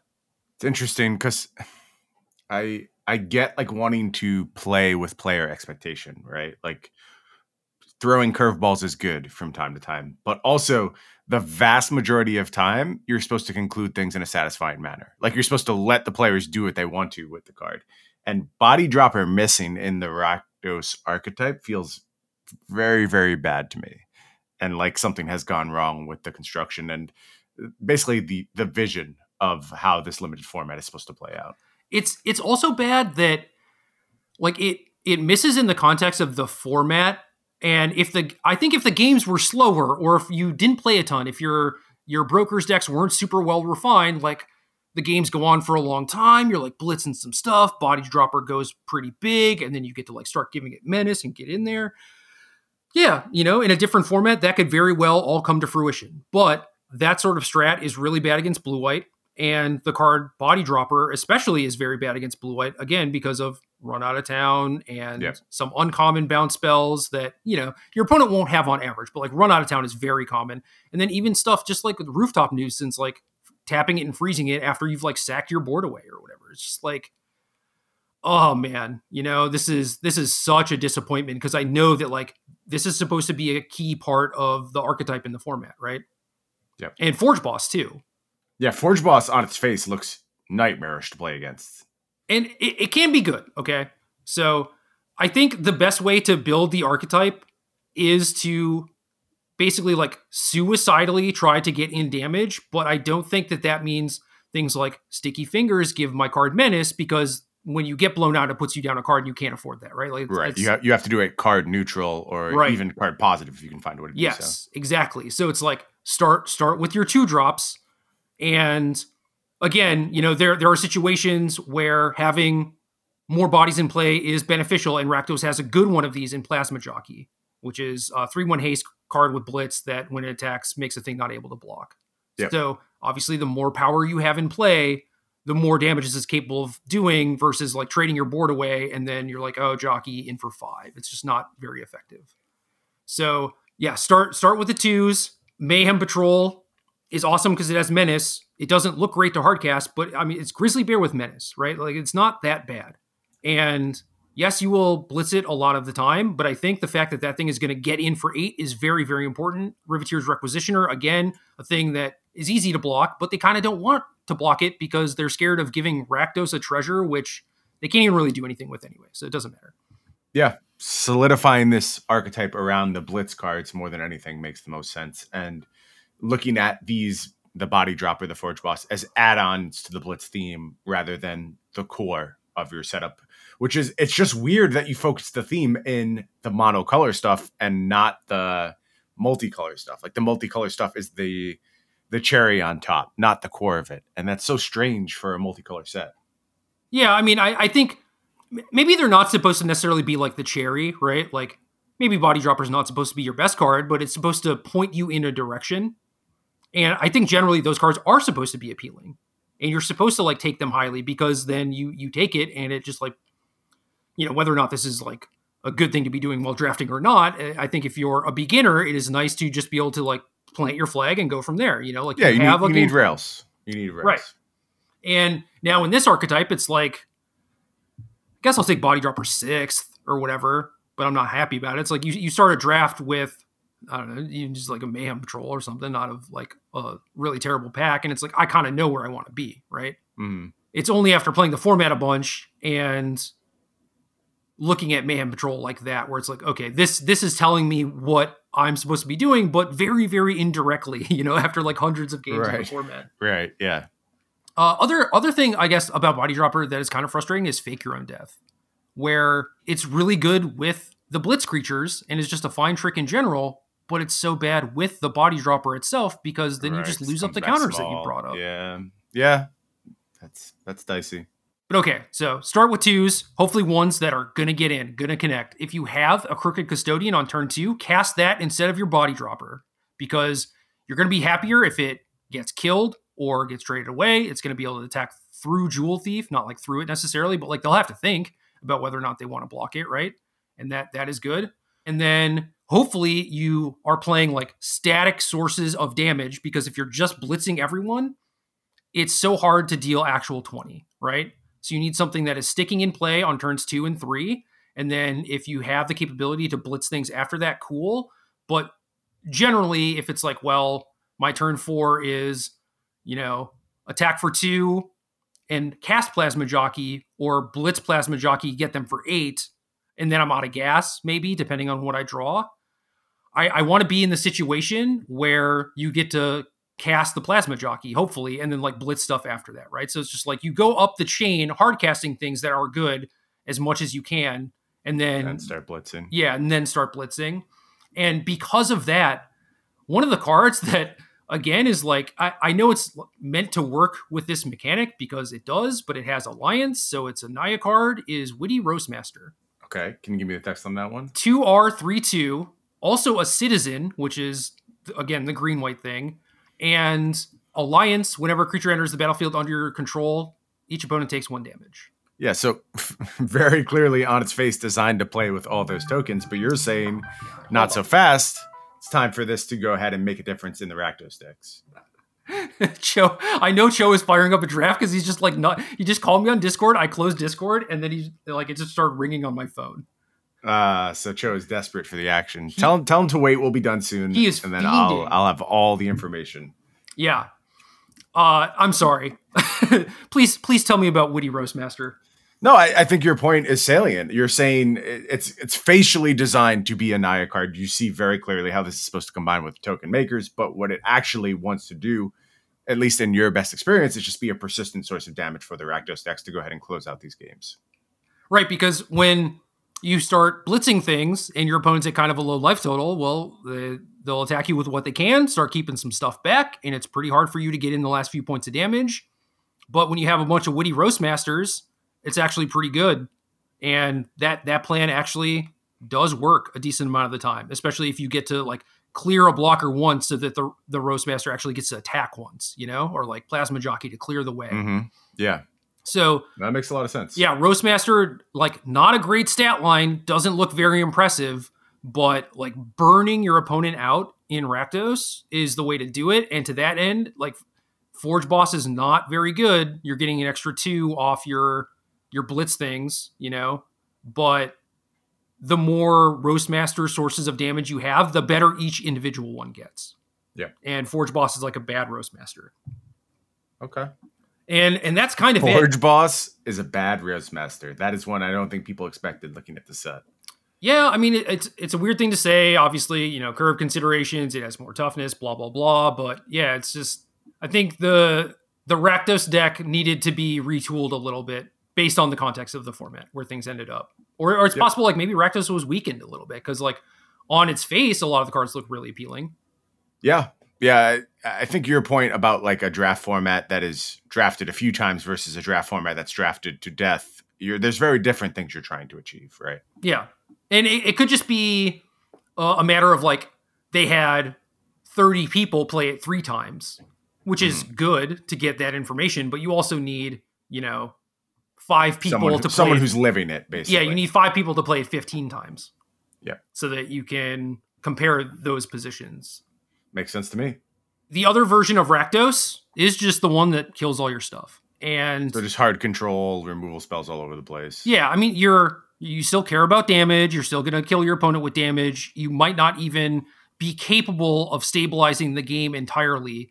But usually with uncommons, you do have the capability of putting together a deck that can just grind your opponent out. And the key to that is to have some ways to be able to cleanly 1-for-1 with shields. So Deal Gone Bad is 4-mana instant. Creature gets -3/-3. Target player mills 3 cards. When we were building our sealed decks, I was just like, God, this is so clunky and awful. And like, look at Strangle and what the hell? Like, I get that it kills a shield thing, but is this even playable? Right? Now I just want one in every deck. And then if you're playing best of 3, like I want access to another one in the sideboard because stuff like that is just so important. Because if your game plan is I'm going to murder and strangle all your stuff and they play a shield creature, it's lights out because you have to work really hard for your sources of card advantage. You have them, but they're a rarity, you know? Yeah, it makes perfect sense. Are there scenarios where like Deal Gone Bad is also your win condition? Like your goal is just leave them 6 card down and then kill everything else? I mean, against Dimir, they might just kill themselves. Sure, that's a good point. I've seen some decks like that, and I think it's completely reasonable to play like 45 in blue-black decks if your card quality is good and you're not giving up too much if you have a ton of self-mill. But yeah, normally that does involve them going like a little bit too hard. Like maybe they dug up the body or Rogue's Gallery like a Newsy when they should have just gotten like a 2-mana 3/2 or something. Or they Deal Gone Bad at themselves, like an extra time that they didn't have to. Mm-hmm. Normally when that happened to me, I was like, oh, okay, I was a little bit careless. Yeah. You put it on you every time. Yeah, I flew a little too close to the sun. But I feel that. Like Rakdos control key cards outside of rares are just Nightclubber or Rafine Silencer. And those cards are awesome on their own. Awesome. Both of them deal with things with shield counters on them, which is like also not a coincidence. Yeah. I think they would still be very good, right? But it's just like, wow. And this insulates me against like my biggest threat, my biggest weakness. And both of those cards with Fake Your Own Death are incredible. That is a nice setup for sure. So Blitz Nightclubber, it's going to deal with a lot of stuff. And the white blue decks have a lot of 1 toughness stuff. And there are so many games where you're just praying like, don't have Nightclubber. And then they club you, they kill 4 of your things, and you're just like, well, damn. And yeah, then, I remember seeing Nightclubber in our sealed deck, and I was like, I think this is one of the best uncommons in the set. Yeah, I looked at it, I was like, does this actually kill a lot of stuff? Or like, do I need to like combo this with like a Devil Sack? Or like, you know, what's going on? And then just over the course of the day, it was like, yeah, kill your 2 things, draw a card or whatever. It was just absurd. It was like the card I wanted to draw on like turn 4, turn 5 every single time. Yep. And yeah, so it by itself is already very good. Fake Your Own Death on 5 mana to get -2 your whole stuff. It's like, well, if you're probably killing the rest of their stuff at this point. Yep. GG. And then there's a lot of stuff with Silencer because it keys off of power. When it dies, target creature gets -X, where X is this thing's power. So Fake Your Own Death pumps its power. So if you connive a spell, it's 2. You attack into something like an Echo Inspector, Fake Your Own Death, it's 4 power, trades with that. Then it kills like another 4 toughness thing. And you get to connive again. And at some point, you're going to like dig up the body or whatever. Yeah. That's the setup where you're just like, all your stuff is dead. And it just like mostly relies on uncommons though, because you can strangle and murder stuff and then play like Demons Do, which I think is fine. And the format is fast, but if you have a lot of strangles, cheap removals, like 2-drops that you're interested in blocking in, I think playing a Divination to, I don't know, just like set you up for future turns, right? It's like you want to use all your mana every turn. And if Demons Do is like, well, you're kind of flooded, so this is going to find you like the 2 spells to play next turn, or you're like stuck on lands. And if you find a land, it means you get to double spell next turn. Like Demons Do just, it fixes your hand completely and lets you keep playing the game. So I like that a lot. And that's basically, it's playable if you are very aggressive and you know that they're going to be on the back foot and you're going to have time to cast it, or if you're very controlling and have really cheap ways to interact. Yeah, so nothing in the middle, basically. Yeah. If you're just a normal Rakdos deck, probably don't mess with it because you're just trying to blitz Girder Goons until they die. Sure. Other uncommons that I kind of stumbled onto as an engine because I rarely ended up with multiples of them was Unlucky Witness and Fatal Grudge. And okay. Yeah, it was just like this super cheap engine too, where I would like play a Witness, play a 2-drop, play a 3-drop, and then just like, okay, grudge the Witness, play the land I needed, play my thing. Okay, next turn, like blitz a thing, dig up the body, get back my Witness, and then you're just like sacking Witness to more casualty stuff. Grizzly Sigil is obscene. Like the lifelink, not lifelink, but like the life gain that you get off of it is really key in a lot of aspects because it allows you to stabilize. We talked about how lifelink is so good in general, and like, yeah. It's just one of the few things that Black has, especially in Rakdos, where it's just like, okay, well, now I'm out of range of a Blitz creature, a burn spell, a flyer that they top deck and might hit me for a couple turns or whatever, or you're just, maybe neutral in the race and now you're ahead. The life gain from that is awesome. It can occasionally kill 2 things. It can kill some big stuff. The casualty is really low on it. It's super cheap. Card is excellent. And yeah, I ended up drafting this deck that was like 2 Fatal Grudges, 2 Witnesses, a Dig, a Silencer, a Fake Your Own Death, and I got to use my mana every turn because all my cards were so cheap and a lot of them provided me card advantage. And I would just like play until like turn 10, spending all my mana with a full hand, just like killing all their stuff and getting in chip shots. And like, that was a control deck. That's awesome. I mean, exactly what I would love to be doing in this format. But like you said, it sounds like it is reliant on having some higher rarity thing to sort of form the backbone of it. Yeah, the upside is like in normal Rakdos decks, Fatal Grudge is kind of medium, and just I don't know, people like don't take it highly in general, which I don't blame them for, because normally people have like a random 1/1 lying around or something, but when your deck is like Nightclubber to kill off the small things, and then you get to like Fatal Grudge the big thing, that's awesome. Or if you just have a ton of removal and Fatal Grudge is always killing something reasonable, that's awesome too. Yep. And then Unlucky Witness is another one where people should take it higher than they do because it's very good even in a normal Rakdos deck. But I regularly see it, like 10th pick or something. So no, I love that card. I think it's phenomenal. Yeah, they're uncommons, they're higher rarity, but if they're opened, you will probably get them. So that is the upside. It's really hard to get, 2 of each, obviously. I don't think you necessarily need 2 of each, but like it does really make the engine super robust and everything. A card that's really interesting to me, and I just want to get your opinion on, you ever do anything with Duskmangler? Like, are you setting that up a lot of times as a finisher? Or does it have any appeal to you whatsoever? Oh man, Duskmangler is like an archetype on its own. It seems like it. It's Cruel Ultimatum at uncommon. Yeah, that's the way it reads. I actually think it's like probably constructed playable as well, quite frankly.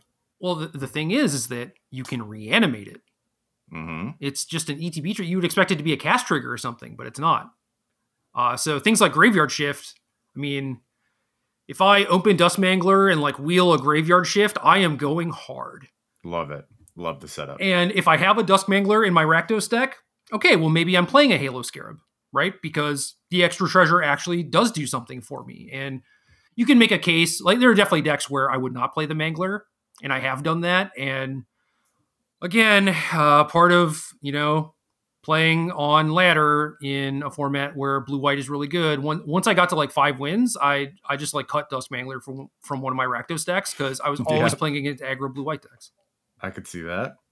Not that it's bad against them. It's just like the way my deck was set up. Like I couldn't live that long, But yeah, that makes sense. They just kill you before it matters. Yeah, either you are trying to play a controlling game until you get to this thing, and then since you're the control deck, you are probably on the back foot. You're almost certainly going to have to sacrifice or discard rather than pay for life, but that's fine. This is a thing that like gets their last trick, maybe gets their last big threat that you couldn't get rid of, haha, shield counters, or can just like really turn the tide of a race too with the 4 damage, because like that's a lot of burn too, and that's one of the things that I'm talking about where it's like the lifelink matters because there are some ways to actually like close out a game like that. Mm-hmm. So it's not necessarily great in every deck, but if I do get it, I'm looking to build around it because it is that powerful. But there are definitely reasons to get off it as well. So looking at it in the controlling Grixis and Rakdos decks, more so Grixis than Rakdos, because I think I end up more aggro than control a lot of the time. Yep. And then if you end up in Orzhov or Golgari or like Rule Treasures and can splash this reliably, it's like those are fine places for this thing too. Nice. Love to see this card finding a home. Yeah, and I mean, even like once you cast it, it's really good and has a dramatic effect on the game, right? The best thing to do is to like you can discard it early and then either reanimate it or just like dig it up when you're ready, or Rogue's Gallery when you're ready or something. But even once you get it in play, then you can try and set it up with Fake Your Own Death, either to sacrifice it or to just get it involved in combat. And then that locks it up. Pretty incredible stuff for an uncommon. Like you said, this stat line, what it does feels way more akin to at least a rare, if not like something even beyond that, just in terms of output. Obviously, it's a lot of hoops to jump through, but that's a huge swing from an uncommon. Yes, I mean, some of the uncommons in this set, I mean, looking at Mythic Spoiler, because I wanted to see like more cards on the page at once versus Scryfall. I definitely prefer Scryfall. But things next to Duskmangler, Vampire Scrivener. There's no way in hell you know what this card is. Nope. Uncommon, 4B, 2/2, creature, vampire, warlock, flying. When you gain life during your turn, put a counter on this. When you lose life during your turn, put a counter on this. Okay. The hell is that doing in the set? No idea. Couldn't even guess. Is it good? Is it playable? My opponent cast it against me for the first time yesterday. Okay. They died that turn. You see this and I'm like, well, can I just like play a bunch of Tavern Swindlers and just get to flip in and make my Vampire Scrivener that's real the joke. Big? And like, yeah, that's not good though. Like you do all this work and you still don't have anything good to be made from it. So the funny thing is Tavern Swindler is another one of those cards. Like, what the hell is that doing here? I don't know. I don't have an answer for you. I understand it fits the theme in the set. Okay, cool, right? There's definitely a Tavern Swindler on Ravnica, just as there is one on Capenna. Absolutely. But just in the context of the set, it's just like, what the hell is this? And it's just like, okay, it combos with the Scrivener, I guess. But, like there are some cards that work with it, but Syndicate Infiltrator is the Dimir uncommon. Like, wow, 4 mana, 5/5 flying. And it's just like, it's not even better than Echo Inspector if you're blue-black. Yeah, you got to work real hard for some of these. Just big body. At 4 mana, it's kind of reasonable, because you're definitely getting what you pay for. At 5 mana, with the fact that it gets bricked from the common though is so bad. Like that, it's so frustrating. Which common? Echo Inspector. Oh yeah, just like off the gates. Yeah, I mean it's really not hard to turn on Threshold if you draft around it. No, I believe that it's easier than I thought it would be for sure. But it's just like the nuisances and the witness card and hold for ransom. It's not hard to get rid of like a big thing that doesn't do anything else. At least if they get rid of your Echo Inspector, you like connived and now you have a counter on your thing to put on your fishes or whatever. So yeah, things like Vampire Scrivener, it's already like, okay, even if this was a 5-mana 8/8 flyer, like would this be in my deck? And probably not. And it's just like, I don't know what these abilities are. And then stuff like Public Enemy is another one. It's like this weird aura where they have to attack you. Yeah, that is the other card where I'm like, is this just supposed to be in the commander set? Like, did they misplace this? Yeah. And try to get it to do something else? Yeah, so it's kind of funny. So some of the cards where I've played a lot of stuff. I've played like a lot of the really fringy cards because I'm like, this is hella good in my deck, or I got this like early enough that I get to kind of build around it or whatever. And then, yeah, there's some cards like these where I'm just like, I can't really imagine a scenario other than desperation where I would want to put this in my deck. Yeah, I'm just totally lost here. And then I mean, like Grixis is the other like kind of Rakdos-y deck, but it's generally blue-black. I mean, sometimes your red-black splash some stuff, especially if you're controlling and have kind of that setup, and you start doing a lot of the stuff that I was talking about, except clunkier with like Corpse Appraiser. Maybe you have Hostile Takeover, which is obviously very good. It's not like, game over, end the game 100% of the time like you would think it is, but it is enough of the time that it's very good. Yeah, I just fear that card at all times. I'm always like, I'm going to get swept. It's going to happen. And it seems to never come to fruition, but it's always looming on my mind. Playing games with Josh, he gets so far ahead and he's just like, okay, so now if they have Nightclubber plus Fake Your Own Death, I guess I'm playing this, 4 mana, 3 toughness thing instead of this, 5 mana, 2 toughness thing, even though the 5 mana thing's like more powerful or whatever. Mm-hmm. Just because I'm so far ahead, this is the only way I can lose, right? And it's like, would they have clubbered me last turn if they had it? Yes. Would they have used Fake Your Own Death if you had it? Yes. But like, I get to play around this for free, so I'm going to do it. And a lot of the situations are like, okay, so I guess if they have Hostile Takeover, like this is what, because like you're winning the game so hard by that point. No, that happened even like our day one experience. We had to do that quite a few times where you're just like putting together the worst case scenarios, because there are worst case scenarios that could definitely blow you out. Yeah. And sometimes you don't get to play around it, and that's fine. We've done that too. We're just like, well, if they have it, I don't think like sandbagging this 2/2 is going to make a difference. So I'm just in there. They have had it some of the times. I really like those scenarios where you're just like weighing, how far to extend. I see some flaws in Streets, but I will say that in my experience, it does a lot to present novel thought patterns that remind me of Magic 10 years ago. Yes. And I think that's why it has appealed to me so much. There's a lot of them too. Yeah. And it's got a lot of the problems that I see in present day Magic, but it's got a lot of those great things rolled up back in it too. And it's just good to like have moments. In some ways, like Streets has provided me that authentic draft feel that I haven't felt from any of these other sets, even if it's in brief doses and even if I see big problems with the format. So I appreciate it for that a lot. I've really enjoyed building the sealed decks and drafting the decks. And then playing the games is not great, but it's still fine. And like I said, you have a lot of decisions to make early. So normal limited is like, I play my thing, and then you take your turn and you think for a while, and like, I'm bored already. And like, okay, you play your thing, and then I do my straightforward thing, and then you think for a little while. And it's just like, God, get me out of here. Like, this is so boring. At least playing the games is not boring. Yeah, and I agree. I started playing the set because we played the team sealed and it was fun. And I think that maybe that could have happened with like Neo and stuff like that too. But the reason that I kept playing after I got home and spent like 3 days playing limited is like that I do enjoy this, even if some of the stuff is frustrating, it's just like the rest of it is so good that I will keep coming back. That's good. I think it's just awesome to hear that you found that in this limited format. And maybe I should have opened the show with that because, I don't know. I feel like people are pretty down on this format, and I get it 100%. I totally understand why you're just like, I would rather go play Historic or whatever than do this. But I also think that it's maybe valuable to like see the perspective of someone else and look at it from a way that you hadn't thought about before. Because I mean, obviously the things that are going to appeal to me aren't going to appeal to everyone, but like I have literally not seen anyone else with the same take as me for like the reasons why they like this format, or maybe it's just like information overload and they don't like the format as a result of it. But yeah, maybe you can sum it up with different strokes for different folks, right? Like everyone's always going to have their own things they appreciate, and these sets tickle our brain in different ways. And like I said, as you talk through this, I see the reason why this one has appeal to you. It's very clear. Dude, it's so deep, even though it's like, yeah, you're dead on turn 4. You know? The illusion of depth, right? It's like fake aggro, false tempo Kind of, but again. like the depth exists when you're drafting and when you're Yeah. building your steel deck and when you're deciding what 2-drop to play and whether or not you block on turn 3. You know, it's just like those decisions in Magic usually get kind of like punted down the road. It's like, I made this decision, but I don't see the outcome of it. And for this, it's like you get immediately punished on the next turn. Welcome to Streets, you know?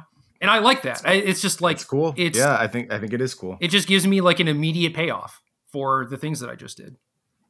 No, that's really good. And you talk about like the variance and non-games being baked into Magic. If that's something you are on board with and have accepted, then you appreciate the decisions where like you are front loading those. Sometimes the best you get is a micro edge, right? Like that's what you're supposed to do, is find that micro edge, give yourself a chance to succeed. My beef with some of the recent formats is that you don't even get that micro edge, right? It's just like, here's my thing. Hope it's good enough. If you're giving me a micro chance to swing things a little bit in my favor and, you know, a micro chance for my opponent to go ahead and leak a little bit of value and open the door for me, awesome. That's, you know, all I can ask for from a limited format. Yeah, but this is, I really regret not taking Halo Scarab over Metropolis Angel, or I regret taking that replaceable 2-drop over a dual land when I spent some time getting, you know, mana screwed or whatever. And I live for those decisions, especially when I get to see the results of them, because, you know, I can think that I made the right choice or whatever. But like when you just straight up kind of like tell me, where it's like, yeah, you know, you do this the right way the next 3 times and you see the difference. It's like, hell yeah. Nice. For Grixis, it's blue-black base. Sometimes you are newsy, sometimes you are not. No one really wants the newsies, so you get them kind of late. I think it might be possible that people will figure out that like blue-black aggro is a thing that you can draft if like white is getting taken or whatever, and newsy is a key part of that. So maybe that will stop being a thing. But yeah, between newsy and connive, discarding for value or like milling yourself for value is awesome. I like Maestro's Initiate probably better than anyone else that I've seen, which is just like a 5-mana catalog from your graveyard. Mm-hmm. And just, yeah. Played that card quite a few times myself, and I haven't played that many games, so that tells you my opinion on it. Like, just don't run out of gas. It doesn't matter if you only use it in like 60% of your games or something, you know? It's like the 60%, it matters. Expendable Lackey, having like the 1/1 body to either chump things, win races, or sack to casualty is awesome. I really like... The fish are so good. The fish are just so good. Yeah, the fish are solid too. They got some Nightclubber problems, but so does everyone. Yep. So whatever. Having some amount of filtering in general, I really like, because my blue-black decks, again, I guess I'm just going to say this all the time and hope that it eventually sinks in, is just like, use your mana every turn. I'm not kidding. Not kidding. Also, general rule of like Magic, card games, anything is life. Okay, I'm gonna make this transferable to life. You ready? Okay. If on turn 4 you have the ability to play a 4-drop or 2 2-drops, and it's like the 2 2-drops adds like 1 extra power to the battlefield, I don't care. Play the 4-drop. Mm-hmm.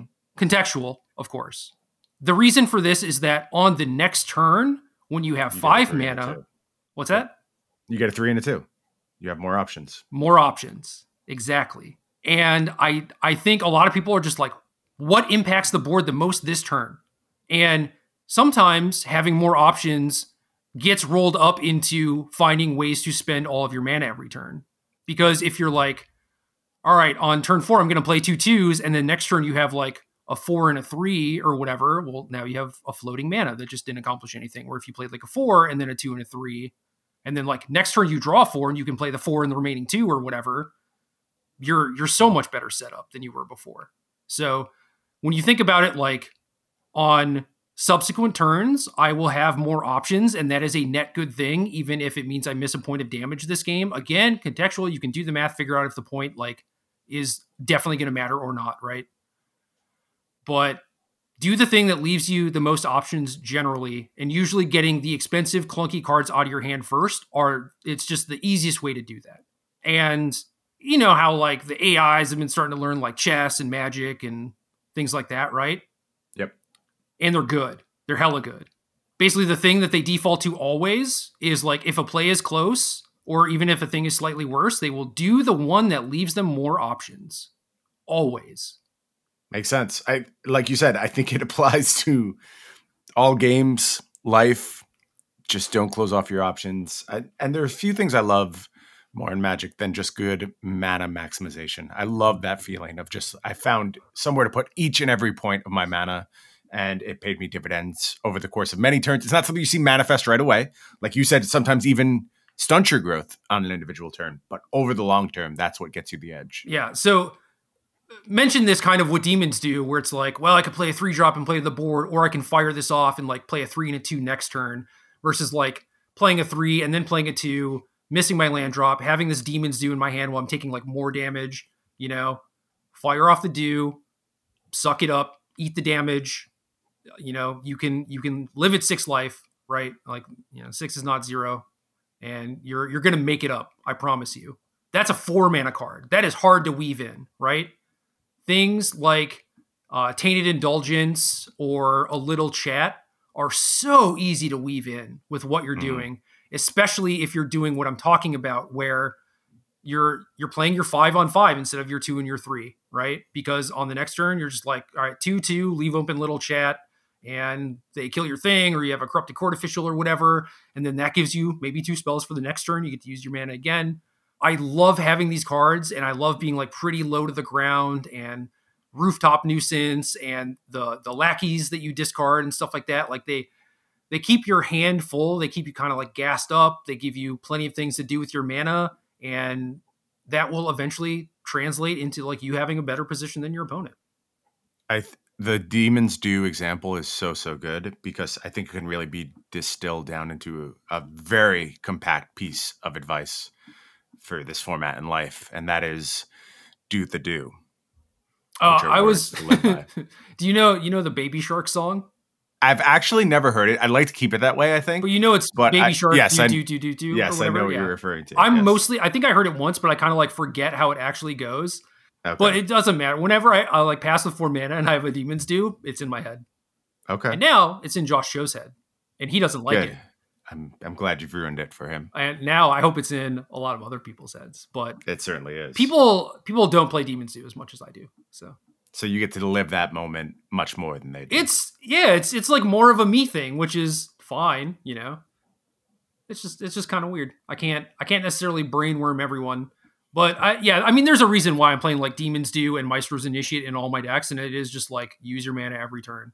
Yeah, you have a vision for how you want to play the format, and it sounds like a very successful vision. Yeah. So I'm looking forward to cribbing that and applying it to my own gameplay. Funny thing is that Connive obviously wants you to discard spells, right?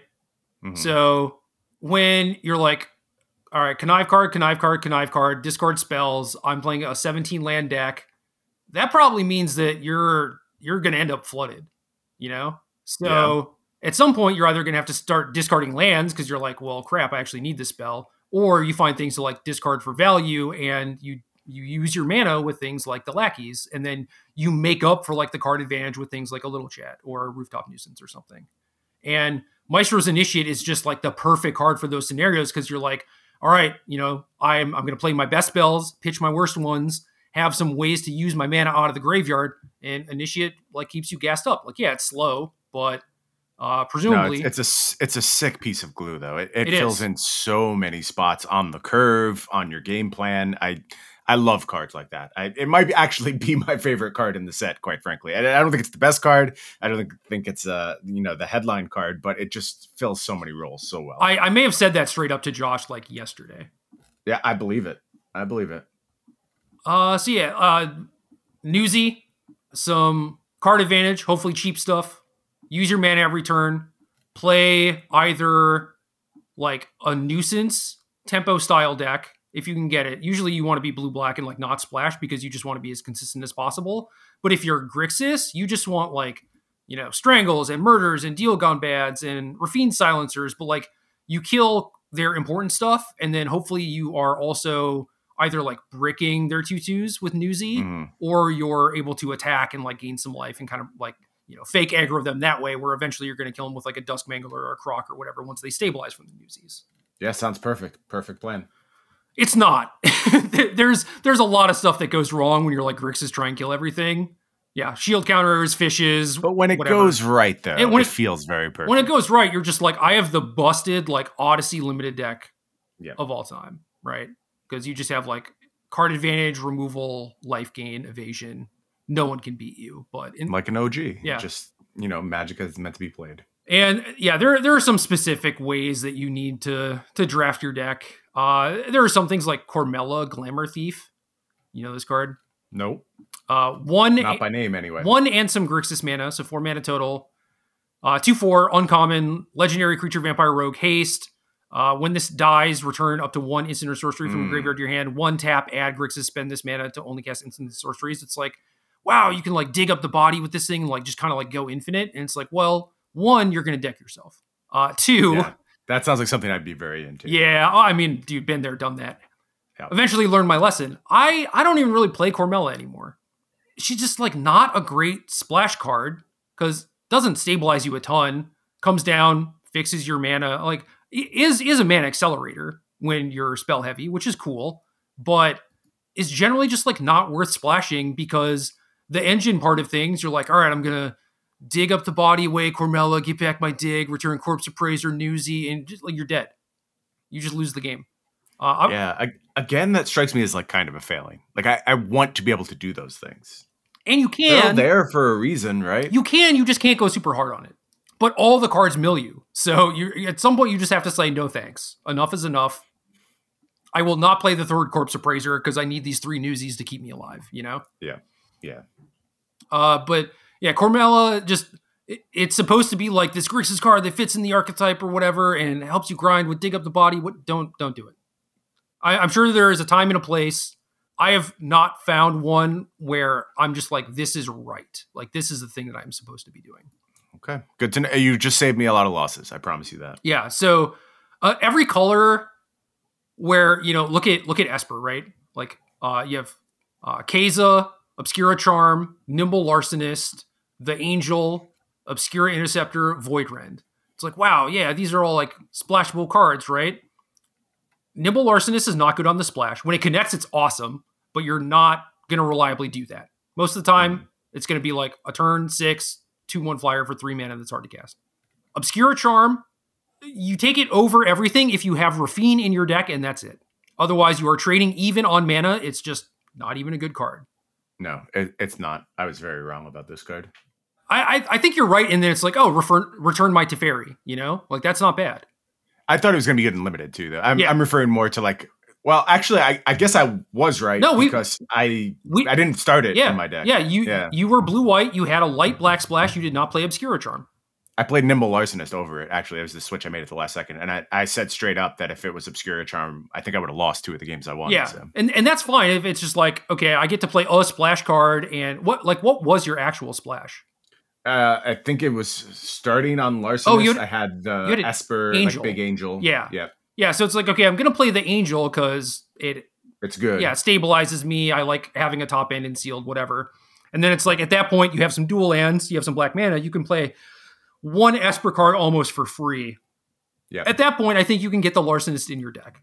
Yeah, it was in there. It was good. I do think that was my only splash, though. The other thing was like the lands and being able to play the sack lands and draw cards, which was actually critical in my deck. And again, just plays into that whole theme of like use your mana every turn. I had 2 of the Esper lands, so splashing actually unlocked being able to use my mana every turn. And and you had a lot of Connive. Yep, a lot of Connive. So it was a very good splash, even if it was very light. Oh, I had a Voidrend as well. Oh yeah, the Voidrend I think was the one card where it's like, should we play this? And it's like, well, but I get the Angel, and then at that point it's like, well, I can also maybe play this Larcenist if I want, and it fit the theme, so it's fine. But yeah, like Keza, Interceptor is very good. Voidrend is just replaceable.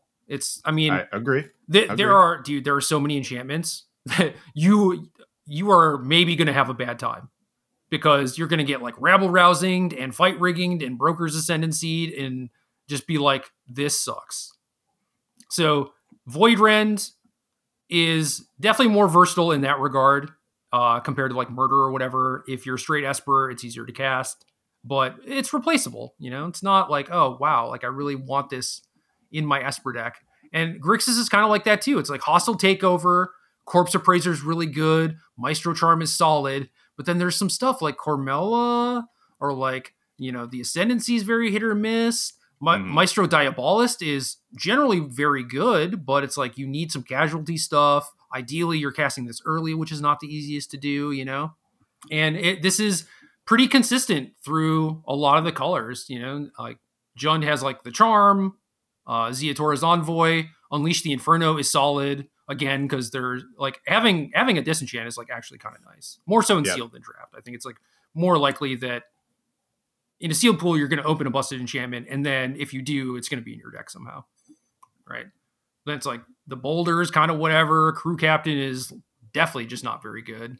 But I see people just like playing these cards just because it's like, hey, it's a gold card, and the set's telling me to play it, and I sort of don't like that aspect of it. Yeah, it's misleading for sure. It's a scam. And like I said, I think you're supposed to pay off expectations, not really fly in the face of them. And I am curious how intentional it is as far as the setup. It's weird, but it's been fun. So I don't know. I mean, maybe it's fun for us because we like can recognize that it's a scam. But where you're like just getting scammed over and over, it's a really bad experience, right? Well, I did get scammed immediately because I was like, yeah, Cormella, like it fits the theme, right? And like you can go infinite with Dig, and then it's just like this is like bad to splash.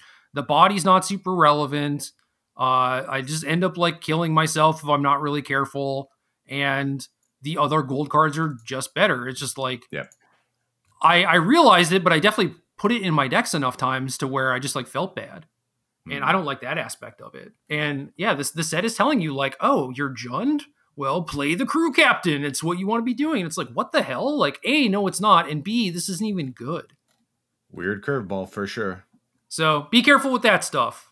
Cabaretti Ascendancy is another one where I've had it cast against me so many times, and I think that people put in their deck because they're told to, and then they just brick a bunch. It's a rare, yeah. And they're just like unhappy about it, and they don't necessarily learn the lesson. Maybe they're not playing the format even all that much, right?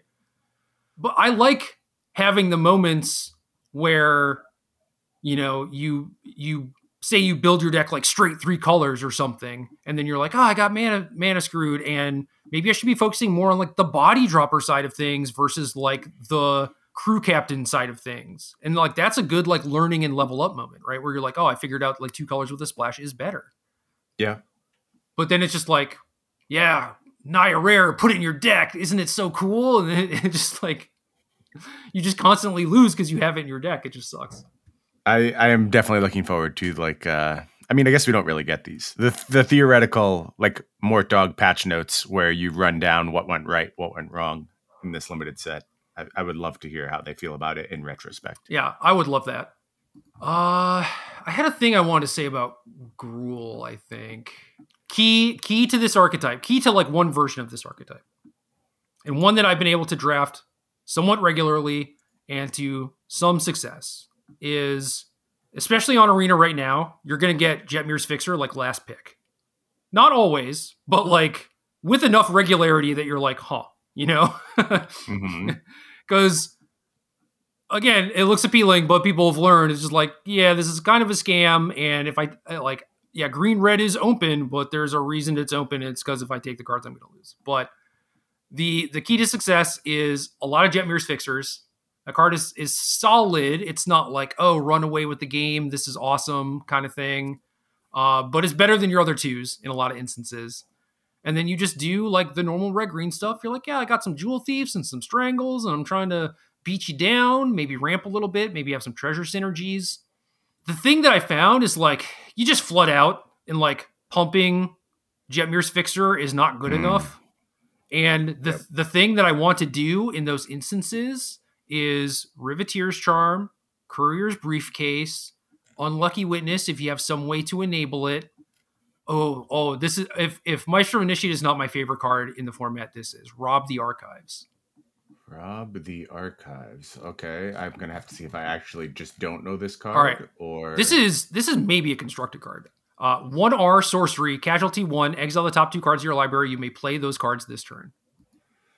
Yeah, this card blew me up a few times, actually. Okay. There is some potential value here. So casting it for 2 with no casualty on like turn 5 is fine. And I think it's pretty solid in a lot of decks if you think you're going to be able to like weave that in while also being able to like play a thing.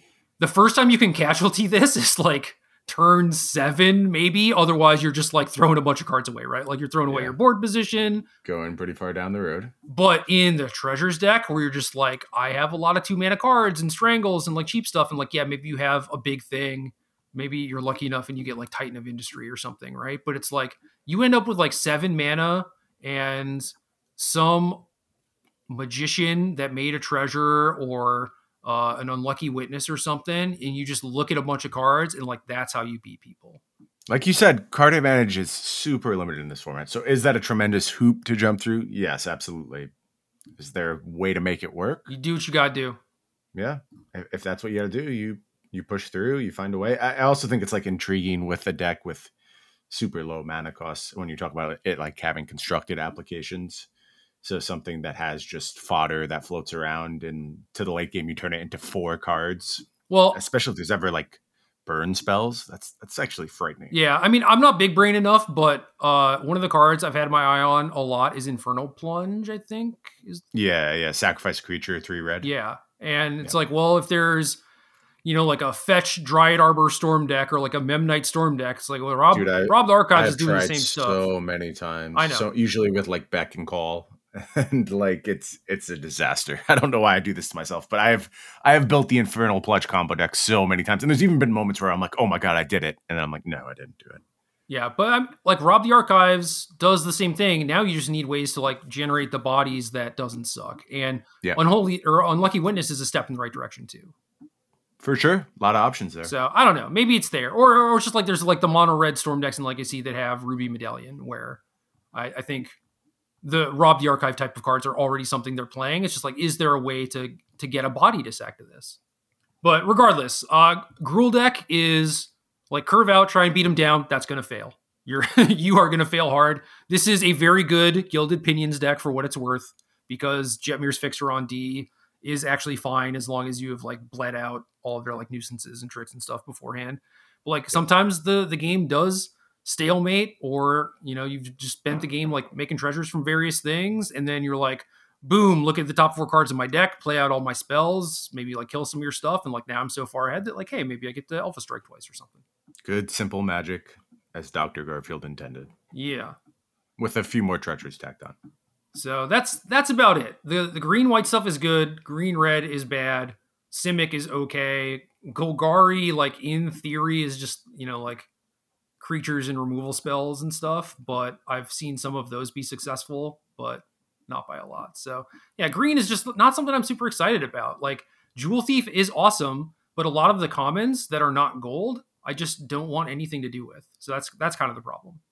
A little too contextual to use reliably, I think, especially like a lot of the fight stuff where in scenarios where it's good, it's very good.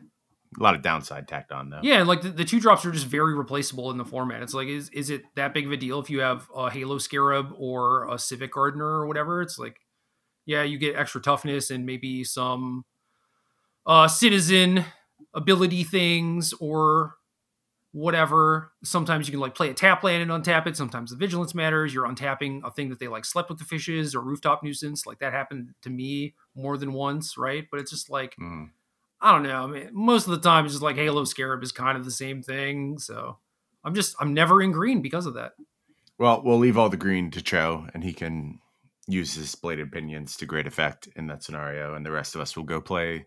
I am hopeful that I just get to keep in my lane doing blue-white stuff in my sealed pool. That would be nice. I don't know how many bullets I'll fire. I can't see myself firing off a large amount, especially that I know there's the best of 3 version of the format coming up, and it's possible, depending on my schedule, that I could get in some more reps prior to that. So I imagine 1 or 2 bullets will be my plan for this Friday event. See if we can get in that qualifier.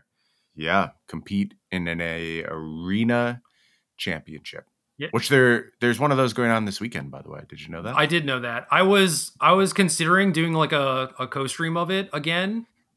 Yeah. Because I mean that was what kickstarted me streaming in the first place, and then it Yeah, kind of that was dropped fun. off. So I was like, well, that'd be a good reason to do that. But I think I'm actually just going to be playing in these events. So, Well, what if you win right away though? I mean, if I win right away, then yeah, like maybe I can fire up a Can stream. we get you on record that if you win the first one, you will then immediately start a co-stream? No, because I'm still going to be on Discord with Show.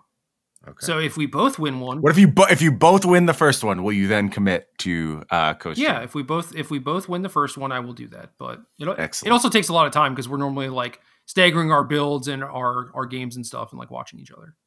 Yeah, that makes sense. Can I talk about Sealed real quick too?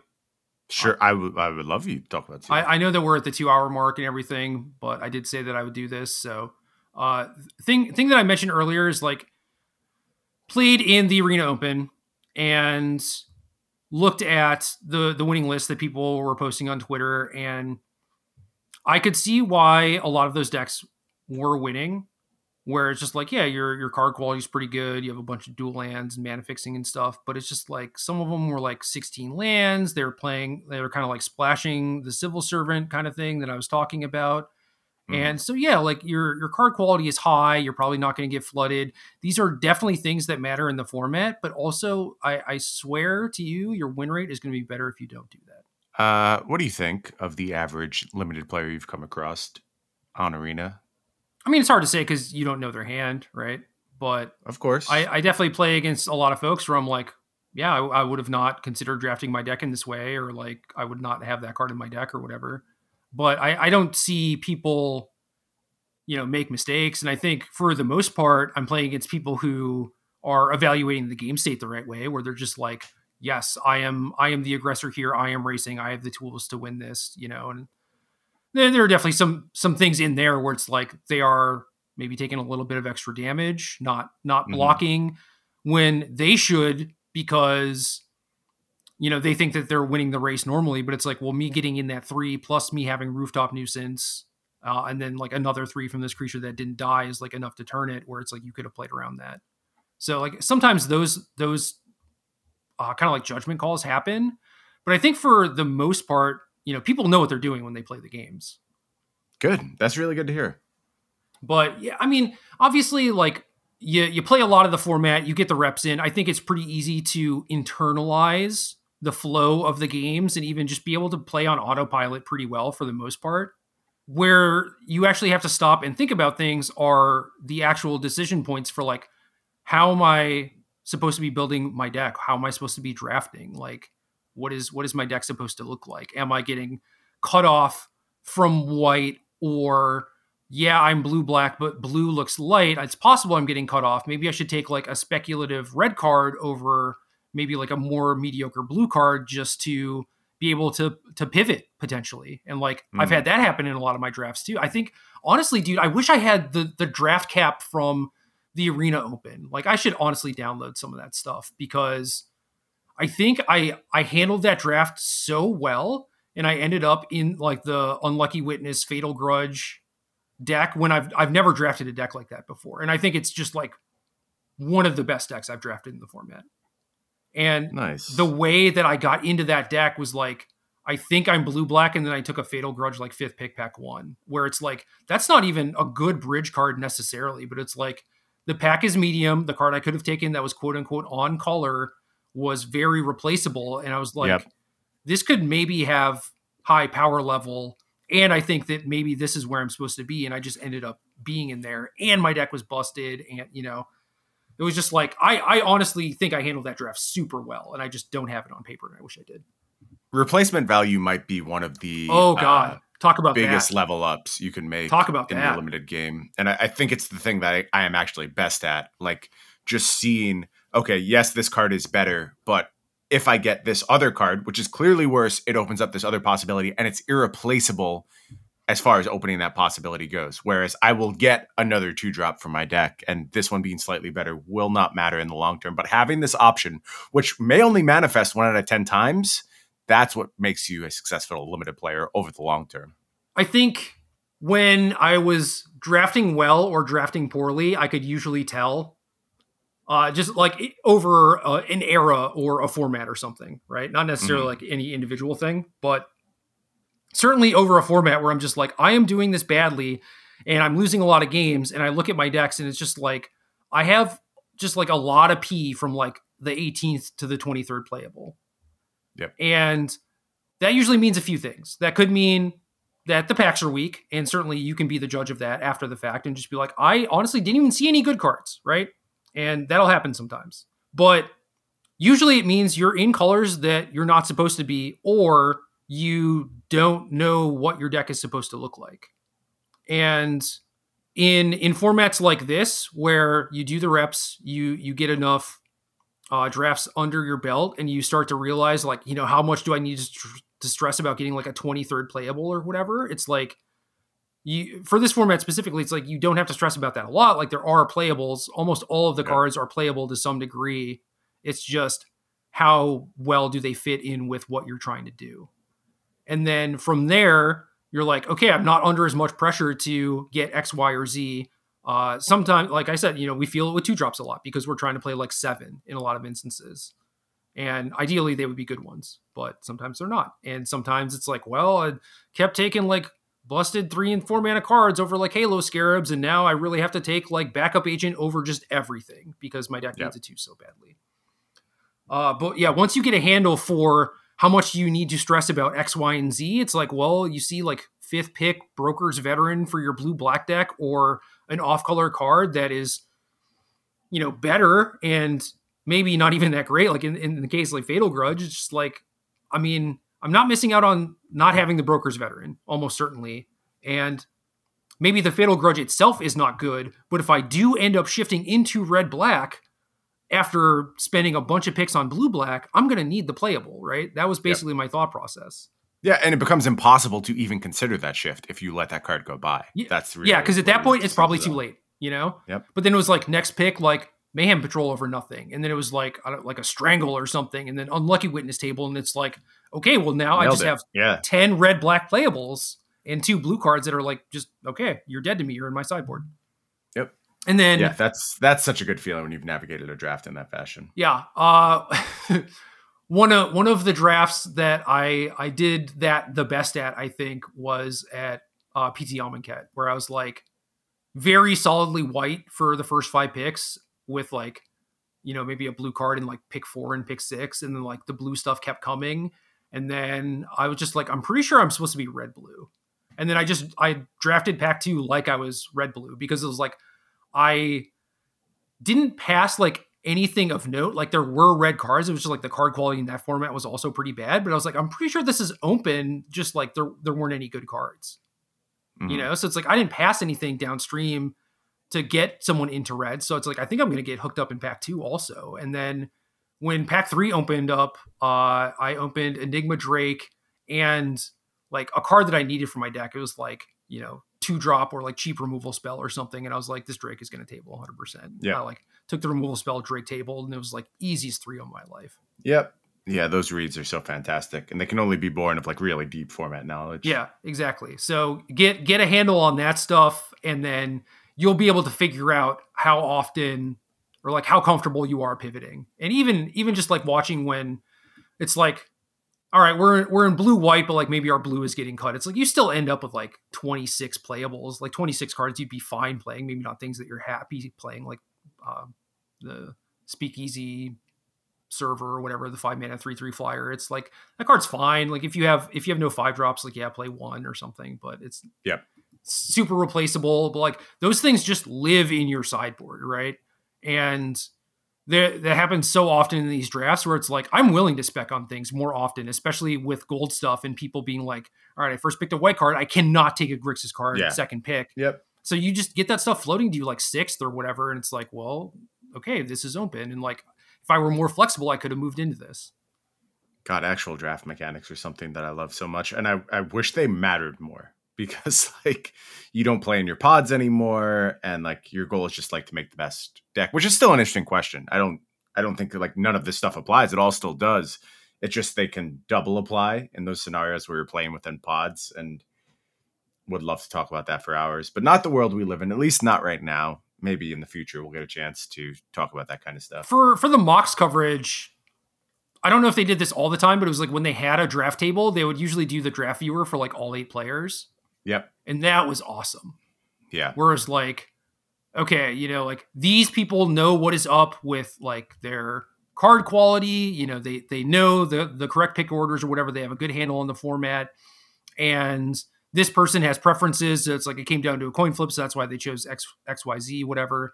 And then it's just like, oh, this person's in a tight spot because they were in red, but this person to their right got past like a third pick lightning bolt or something, and now they're getting cut off. And it's like, are they going to figure it out? Are they going to be able to switch in time? You know, it's like you get to see all that information. It's hard to like lay out to someone, right? But like if you could convey that after the fact, like as a draft wrap up or something, like that would be awesome. Yeah, I think you kind of need to do it in a very visual display, like moving around the table, showing the picks as they fire. But it's so hard. I know like they used to do that. The feature drafts at Pro Tours always had not always, but there was a period where they had everyone's picks as well. And going back and looking over the ones I participated in was always awesome. Yeah. It was just like such a detailed story from really, really good players about what has gone on. And yeah, stuff that's kind of irreplaceable and doesn't really apply to the modern game, but I hope to see it come back. Yeah, I guess the thing that is worth taking away here is that the mechanics, even though it's just like, I don't know, Alliance sucks and it does all different stuff. It's like, okay, make this thing bigger, gain a life, deal you 1 damage or whatever. It's like, I get that, okay, I'm supposed to put creatures into play and just profit or whatever. I wish it was a little bit more streamlined, you know? Because then maybe we'd be able to compete with things like Connive. Sure. Just consistent buff is better than like just a random smattering of buff. So yeah, it's just like a creature enters play. Okay, you get a random effect. You know, it's just like, well, that's not as good. But regardless, like the mechanics and the way the color pairs work does like bleed really well into each other. And part of that, a big part of that is because it's a shard set, right? So it's like if you go from blue-black into red-black, it's like a lot of the same stuff applies, you know? You're kind of looking for a lot of the same cards. And it means that you're able to make those transitions and not feel it as badly switching from like, I don't know, red-black aggro to blue-black control in different formats where you just want wildly different things. Yeah. Yeah, it's cool how they all flow together. So, you get paid off for staying open to some degree. I know that, you know, people will look at the 17 lands data and be like, well, blue-white is so good, I'm just going to force it because even a bad Broker's deck is better than everything else. And they plant their flag and refuse to move or whatever. But I don't really believe in that, especially now that like everyone knows that. Yeah, I think leaning directions is fine. I think committing directions is problematic. Yeah, because you get paid off. So there's so many times you see like 7-pick strangles and like 6-pick nightclubbers and stuff. Like if the thing is open, like you are getting hooked up. Anyway, back to Sealed, right? Michael Jacob. Don't want to put him on blast. But going to. No, good friend of mine. I like Michael a lot as a person. He is a very, very, very gifted Magic player, deck builder, theorist, limit player, etc. Self-proclaimed best Sealed player in the world. I agree with him. Okay. Thing that he does in this format, and honestly, a lot of formats that allow him to do this, and I think like the things that he's so good at figuring out is like how to configure like my 40 against your 40. But in formats like this, it's just like I'm probably going to play 5 colors and play all the good cards, and you know the mana is more or less going to work out. And he mostly operates under the premise that I don't know if this is his way of thinking about it, but it's like kind of my way of thinking about it, where it's like Sealed sucks, and it's just like, yeah, play the most like 5/5s and you'll win the game. You know, I don't know if that's how he's thinking about it, but that's definitely how he plays the games. I have seen that be successful many times as well. Yeah, because if your opponent's not like a cohesive deck and they don't have a bunch of like card drawing or synergy or anything, just like, okay, raw power is the thing that's probably going to win. And he definitely operates on that axis. And I respect that. And I would not fault anyone for following his methodology for this format. But I also want to caution against it, because I've opened so many 2-color aggro decks that are just better than draft decks also. And I think that almost certainly like he's looking for that stuff too, right? But he also just, has a nature to be like, card X, Y, and Z is unplayable. I'm never going to put it in my deck. And in a lot of the instances, those are the cards that work really well in the aggro decks. So like, even if he's playing aggro, he's like, I'm still cutting this for a splash or whatever. And that will carry you in some games, absolutely, where like power is relevant more than having a Dapper Shield Mate on turn 4 and like reasonable mana or something. But look at your pool, okay? See what your pool can do. There are not hard, fast rules about the format, and I think that more often than not, you can build a very good 2-color deck with a splash. I have certainly run into situations where you either cannot do that, or like the 4 or 5-color builds are just like so robust with so little downside that it is correct to do that. Mm-hmm. So be very careful about that. I think that you can like put yourself on rails somehow where it's like, okay, what are my 2 best colors? Okay, what's the best splash? You can like build a sealed deck pretty easily if you don't want to look at it too hard, right?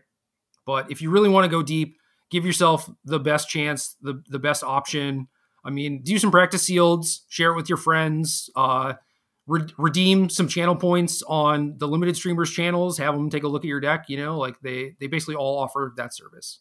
So I would highly recommend doing that, but I think that people are building their sealed decks pretty wrong in some ways, and it's hard to say specifically without looking at an individual pool, but it's basically just like the things that you think matter might not matter, where it's just like, yeah, you can load up on 5 mana 5/5s and strangles and murders and like draw 2s or whatever, but like that doesn't always work in this format. And it's going to feel frustrating because like it works in every other format, right? So like, why is this different? But it's just like, well, they play an Overseer and a thing with a shield and, the extra card and the thing that was hard to deal with, or like the Rooftop Nuisance that tempoed you out or whatever. It's like all of these things frustrate your game plan so much where, like I said, you need to be able to keep up with them. And if you can't, you will lose.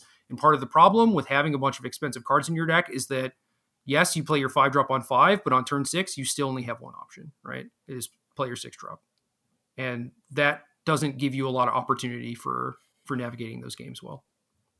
Now, flexibility is and will forever be king when it comes to limited Magic. And that's the reason I love it, honestly. So it's good to hear there's not one correct way to play.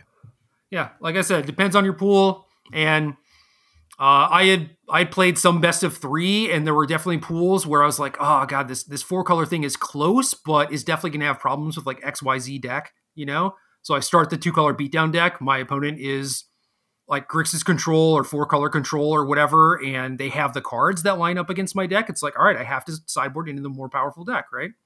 And obviously that only matters in best of 3, but I mean, also if you find that happening a lot as you're playing like the best of 1 events, like you can just change your deck mid-round too.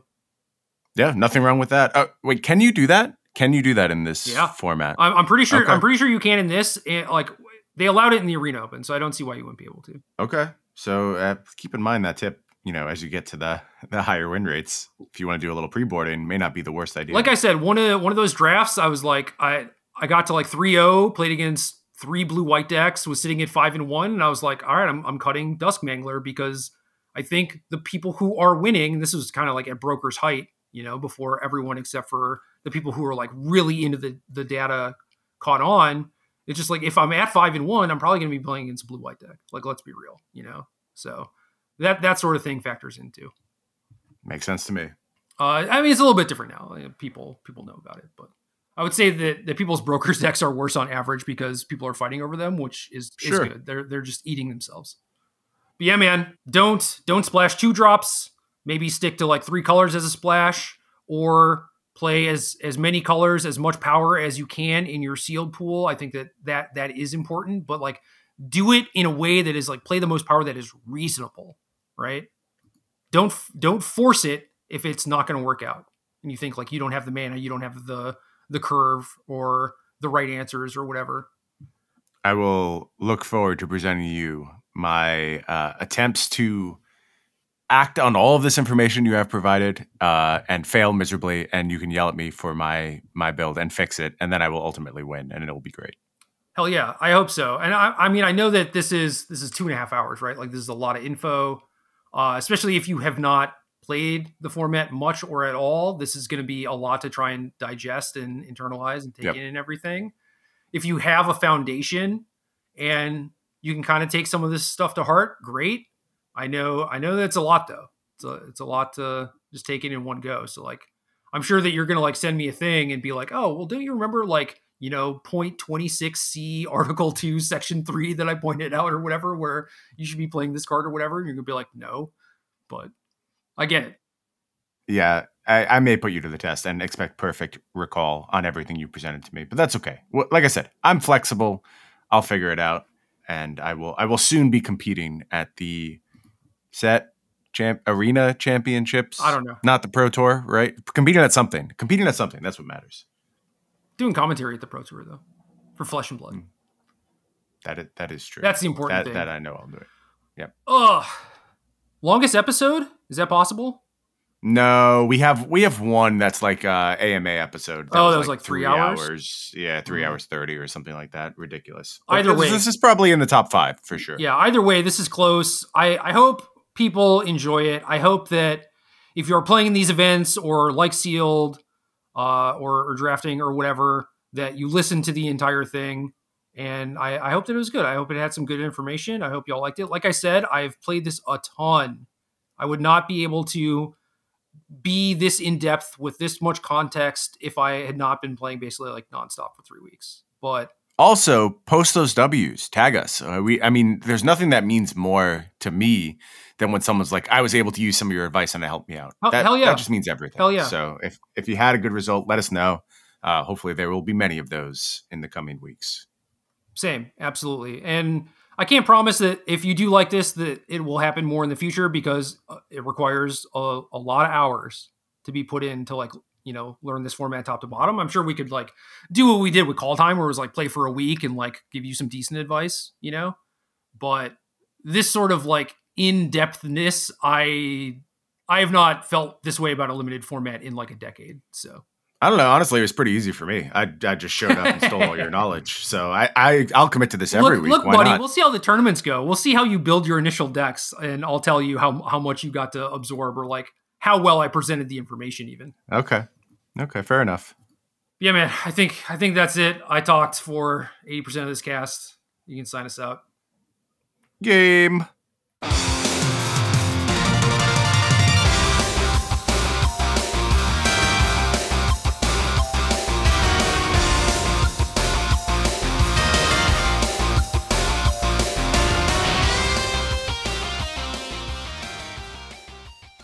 Good luck.